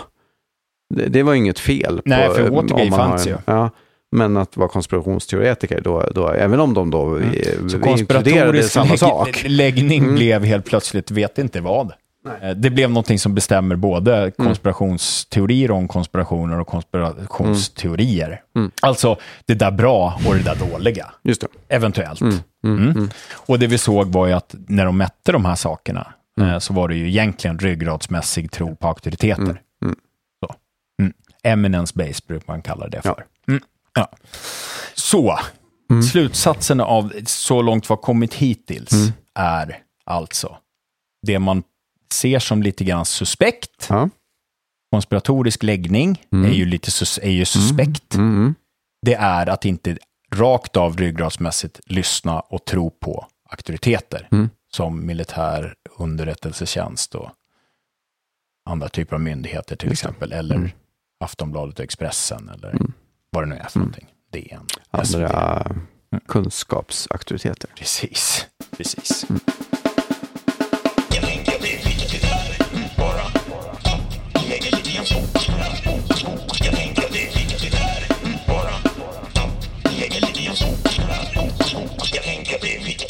Det man gör är alltså att måla upp förmågan till kritiskt tänkande. Som ibland naturligtvis kan gå till överdrift. Som att tro på någonting som någon säger. Ja, verkligen. Ja, det är på något vis en del av ett fungerande liv. Att man måste faktiskt ta många saker för sant utan att man egentligen riktigt kanske vet varför. Och så vidare. Man tar det och så säger man att det är liksom den dåliga delen. Det är det här med att lita på allt och alla som har en vit rock på sig eller har en titel eller någonting sånt. Det är det som är gott. Så. Vi går tillbaka till det här vi pratar om yttrandefrihet och demokrati och sådär. Är den typen av tankegång att de goda, bra människorna bara lyssnar på överheten, auktoriteten, rakt av och aldrig ifrågasätter? Är det ett sätt att bygga ett demokratiskt samhälle? Eller är det ett sätt att skapa ett auktoritärt samhälle? Vilka människor är det mest farliga? Det är inte de som man vill kalla för konspirationsteoretiker som de facto är farligast i den utvecklingen. Så. Sen kan de ha fel och alla möjliga sådana saker. Det kan vara ologiskt, det kan vara instringent på andra sätt, det kan vara dålig evidensgrund, det kan vara alla möjliga saker. Ja, och en liten grupp av personer som tycker väldigt lite knasiga saker kan skapa sig själva en sekt och göra tokiga saker. Ja, Sardinattacken i Tokyo eller vad det nu är. Inte bara ta livet av sig själv och varandra utan även av andra och vad det nu kan vara. Och ha barn, växa upp i den här sekten och så. Men så. Det är inte bra. Tidigare idag när vi var ute och gick så pratade vi om Baader-Meinhof-ligan. Ja, just det. De gjorde mycket dåligt. Ja, visst. Liksom. Så. Och de var med all säkerhet mest sociopater som hade hittat en anledning till att göra de hemska saker de gjorde. Politiskt på något sätt. Sådär. Min känsla. Utan att egentligen veta. Och det är ju dåligt och så. Men som ett samhällsfenomen på större skala så kan man nog ändå då kanske konstatera att det är faktiskt ännu sämre med människor som rakt av tror på allting som auktoriteten säger. Kan man då säga att till exempel nazismen är ju en konspiratorisk grej. Sådär, det är judarna som är felet. Så i någon mening så är det då lätt att tänka att men det är ju det konspiratoriska tänkandet som är problemet här. Såhär. Ja, i någon mån hos de där auktoriteterna. Hos alla andra så är det ju förmågan att bara säga ja tack, auktoriteterna har rätt, nu kör vi. Ja, visst. Så vilka är det som flyttar berg? Är det allmänheten? Är det de massan som bara tackar och tar emot och säger ja? Eller är det de där som är konspiratoriskt lagda på toppen? Ja, visst. Jag tänker att det är väl värt att fundera på. Det är inte de som inte ryggradsmässigt tror på auktoriteter som är det stora problemet. Nej. Det är de andra som ryggradsmässigt tror på auktoriteter. Eller som följer med strömmen. Så. Den klassiska fåren. Ja. Liksom. Ja, men så. Och får är vi ju alla i olika mån. Sen till exempel du och jag, Bin Laden. Jag är villig, men jag erkänner åtminstone att jag tror på det bara för att jag tror på det. Inte för att jag vet, utan för att jag tror på det. Och så är det med så många olika saker. Ja, visst. Jag tror på klimatförändringen och jag tror att den påverkas av människan och till och med människan har mest del i den utvecklingen. Jag tror på det. Kan jag egentligen argumentera vetenskapligt för att det är så? Nej. Så vad är det som får mig att tro på det? Jo, för att lite folk som jag tycker verkar bra har sagt det. Visst. Apropå det vi... Det jag menar är att vi allihopa håller på båda sätten. Liksom. De som håller väldigt lite på med att tro att det inte är sant. Det är egentligen de som är hotet mot att demokratin ska fortsätta. Jag fick en tanke när jag var ute med hundarna här innan vi började spela in igen. Så jag vet inte vad den tanken kom från, det vet ju hjärnan funkar, men jag kom att tänka på råttfångaren från Hammen. Ja, just det. Det finns ju typ en anledning till att så här, gamla folksagor har sensmoraler som ligger lite i linje med bland annat det. Det finns ju många andra folksagor. Men många folksagor har ju sensmoraler som liksom ligger ofta lite i linje med att man ska inte blint följa auktoriteter. Man ska inte lita på vad alla säger. Man ska, så här. Och du och jag är ju också med i den generationen som uppväxte med sådana filmer som Die Hard och Lethal Weapon och sådana där. Kommando och vad det nu är för någonting. Vad är gemensamt för alla de filmerna? Eller Dirty här. Ja, någon som inte tror på vad auktoriteten säger. Någon som går rakt emot och gör någonting annat och gör det rätta, ser att det här stämmer inte. Liksom. Ja, visst. Ja, man kan också ibland hamna fel där. Ja, men det är liksom en, vad ska man säga? En sund skepsis måste ses som någonting bra. Ja. Och att försöka liksom definiera det som nog i verkligheten kanske är mer en sund skepsis som varandes konspirationsteorier. Det är lite fult. Ja, det är det behöver inte mer än att säga att det där är inte sant på grund av det här och det här och det här och det här. Du behöver inte ha pejorativet. Nej. Så. Nej. Precis, och också då kanske slutsatsen, om man nu ska säga det så här, som vi redan på något vis har sagt 1000 gånger under det här avsnittet. Vi skulle nog vilja rekommendera att man ger 17 i och hålla på och kasta konspirationsteori och konspirationsteoretiker på varandra. Ja. Eller på andra. Prata om vad det är att vi pratar om istället. Låt bli. Det är liksom inte... om det någonstans finns... Det blir ju så här, jag var involverad i lite diskussioner på Twitter om lab-leak-grejen. Så Fauci och Collins och company liksom. Vad heter den där boken? Jag har glömt bort titeln på den. Viral. Ja, just det. Av Matt Ridley och en kvinnlig som inte är lika känd. Det är därför som inte hon har inte skrivit lika många böcker som någon annan snubben har gjort. Och det som hände var ju i de diskussionerna att det första steget var det där är en konspirationsteori. Och det skulle alltså vara ett argument i sig. Ja, just det. Så. När all fakta i målet som fanns då ju visade att de faktiskt hade sagt det här. Just det. Det hade varit ett möte där alla utom Fauci och Collins hade sagt det är antagligen en labbläcka. Och det var allt ifrån 50% säker på det till 80% säker på det. Och argumenten för att stänga ner det och kalla det för en konspirationsteori att det skulle komma, det var att det blir lite jobbigt mot Kina, politiskt jobbigt. Och det blir lite jobbigt för vetenskapen, för då verkar det som att vi inte riktigt vet. Och den reella anledningen var ju att Fauci, Collins och Daszak ju var djupt inblandade i skiten. Ja, visst. Så antar jag, det är någon, där läser jag tanken, men de hade ju händerna väldigt mycket i syltburken. Liksom. Så det är farligt, och det gick till och med så långt att det liksom på något sätt skulle vara rätt att ha gjort det, för annars så skulle det ha skapats massa kalabalik och folk skulle inte ha trott på, alltså att de jag argumenterade mot faktiskt på riktigt tyckte att det var egentligen rätt det här. Liksom. Just det. Och det blir, personen tycker att det blir oerhört läskigt. Det var alltså bra att de som hade fingrarna i syltburken försökte stänga ner diskussionen om det. Och inte redogöra för det man faktiskt trodde. Ja, att det här kommer nog från att det har lagt ut från labbet. Ja. Vi tror det. Vi vet inte riktigt, men vi tror det. Ja. Och det är också, alltså, jag tänker att den incidenten är liksom ett bra lackmustest också på något sätt. Så här.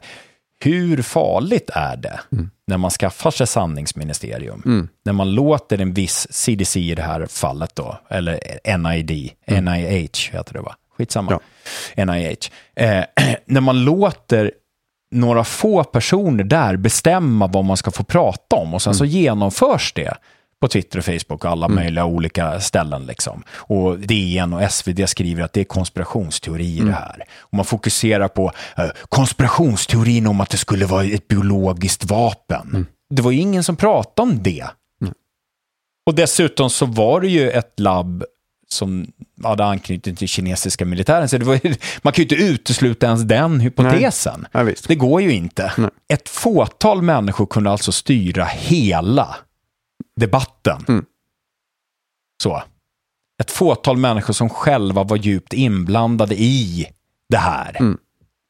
Precis, ja. Det var de som hade fört över den här forskningen till Wuhan-labbet eftersom den inte fick bedrivas i USA. Ja. Men den har finansierats av amerikanska pengar och gjorts där. Genom Daszak. Precis, genom Daszak. Precis. I deras kunskap. Och eventuellt var det så att det sen läckte ut därifrån. Vilket det verkar som mest troligt. Men vi inte riktigt vet. Ja. Och liksom, jag bara igen så här, man använder den här pejorativet konspirationsteori för att stänga ner en debatt om någonting som är på riktigt viktigt. Ja, precis. Det här är viktigt. Det är viktigt för att förstå viruset. Det är viktigt för att förstå vad forskning ska göra och vad det är som har hänt. Det är viktigt för att folk ska stå till svars för vad de har gjort. Sådana saker. Det är viktigt på alla möjliga olika plan.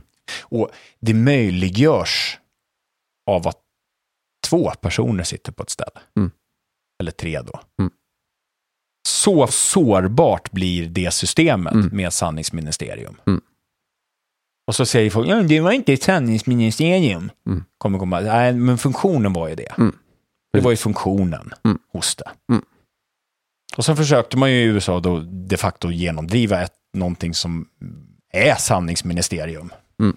Så. Det kallades ju inte Department of Truth då. Men det försökte man. Det fick ju läggas ner då. Liksom, sådär. Vilket är ju tur. Liksom. Och vi har det här Miss Dismal-grejen. Det är terrorism att komma med sanna saker som gör att du misstror myndigheter och stat. Ja, men så. Ja, visst. Det är en farlig väg. Ja. Bara för att jag kom på det så är det så att hon heter Alina Chan. Ja, just det. Bra, då vet vi det också. Och som de säger där, Matt Riley och Alina Chan i boken Viral, så säger varför håller ni på och pratar om det här med labbläckor? Vad spelar det för roll? Och de landar i slutsatsen att de nog också tror att det är större sannolikhet att det är läckt från labb än att det kommer från naturen. Men att det inte riktigt finns inte tillräckligt med data när de skrev boken för att landa i en slutsats. Men som de säger, det är ju 2 väldigt olika scenarion. Som det å ena sidan kom naturligt från naturen. Ja, då kan det hända igen. Och det är en annan typ av då slutsatser vi måste dra och förberedelser vi måste göra. Till exempel så måste vi kanske hålla på med den där forskningen. Gain of function forskningen. Den kanske måste å andra sidan om det då läckte från ett labb, då var det ju på det viset att man då för att förebygga nya utbrott skapade det här utbrottet som aldrig kunde ha hänt annars. Eftersom de här fladdermössen lever i gruvor där inga människor är typ så. Så att sannolikheten att de hade smittat någon, det kanske kunde ha kommit andra sjukdomar från andra djur. Vem vet? Alltså det är svårt att se om framtiden. Men då var det ju det här försöken som skapade pandemin. Och det måste man ju dra helt andra slutsatser. Så det är ju väldigt viktigt att veta vad kom det ifrån, för att det är 2 diametralt skilda vägar att gå i framtiden. Vi är tillbaks till det här. Vi måste veta hur verkligheten är för att kunna lösa problem som vi ser och som finns på riktigt. Vi måste veta hur verkligheten är för att applicera rätt metoder för att kontrollera så att vi inte gör någonting dåligt. I det här fallet så är det ju då, som du säger, diametralt motsatta saker. Så stänger man ner diskussionen om labbläcka, då blir ju svaret ännu mer gain of function. Ja, visar det sig att det är det som är grejen, då har man tillför bara ännu mer risk. Liksom. Visst, precis. Ja, och slutsatser som vi var inne på förut redan igen. Sådär. Ja, om vi stänger ner debatten, om man inte får säga massa saker, risken att då det sanna svaret på respektive fråga inte kom fram blir större och större. Alltså, får man inte säga allt, alltså eftersom det bara finns ett rätt svar på varje fråga, så får man inte säga så är det ju väldigt stor risk att vi faktiskt inte kommer fram till hur det är. Och om vi inte vet hur det är, då vet vi inte hur det är. Och då får man gissa, och då är det stor chans att man gissar fel. Och då blir det ännu värre kanske. Eventuellt. Så även om det är obehagligt att det kommer ut massa missinformation och malinformation och allt vad det är, så måste det så att säga vara tillåtet för det högre syftet att vi till slut ska komma fram till sanningen. Ja. Och man kan väl prata om missdiss. Mal vet det fan. Nej, precis. Alltså så här. Och problemet är att man knyter till någonting som är jättehemskt och jättedåligt. Precis, och kallar det för terrorism. Jag knyter det till terrorism i alla fall. Liksom. Så. Det är ju problematiskt. Ja. Hej, det är jag, Åke, er lilla, men otroligt fluffiga och gosiga kanin. Ni kan hålla mig i öronen när det blåser kallt. Jag har fått den tveksamma äran att till er, våra kära lyssnare, meddela att eftersom rumpstrutsen Niklas och morotshataren Jesper mot min mycket starka inrådan valde att ändra ordning på programmen i serien, så har programseriens interna referenssystem blivit så kallat uppfuckat. En inte försvinnande liten sak är till exempel att det inledande programmet blev till seriens avslutande program. Därför rekommenderar jag dem som vill höra mer om Miss, Diss och malinformation att lyssna på program nummer 4 i serien. För er som vill höra mer om labbläckerhypotesen, så ber jag er hålla er till tåls till slutet av 3:e programmet i serien. Och glöm inte, när ni blir upprörda över vad sopprötterna gör och säger, så finns jag här. Ta ett djupt andetag, Sätt händerna på min mjuka rygg och borra in näsan i min päls på magen. Så känns allt lite lättare. Goselig gos. Från min lilla nos.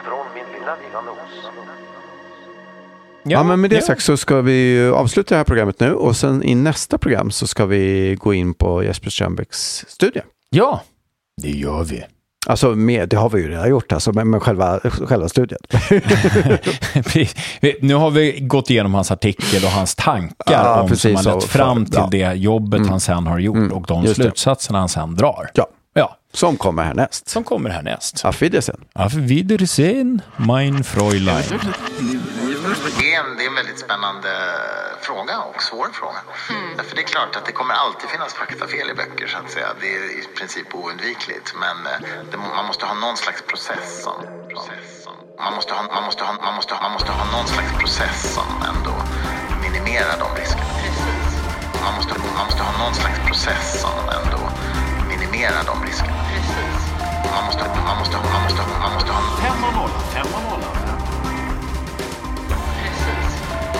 Man måste ha 5-0.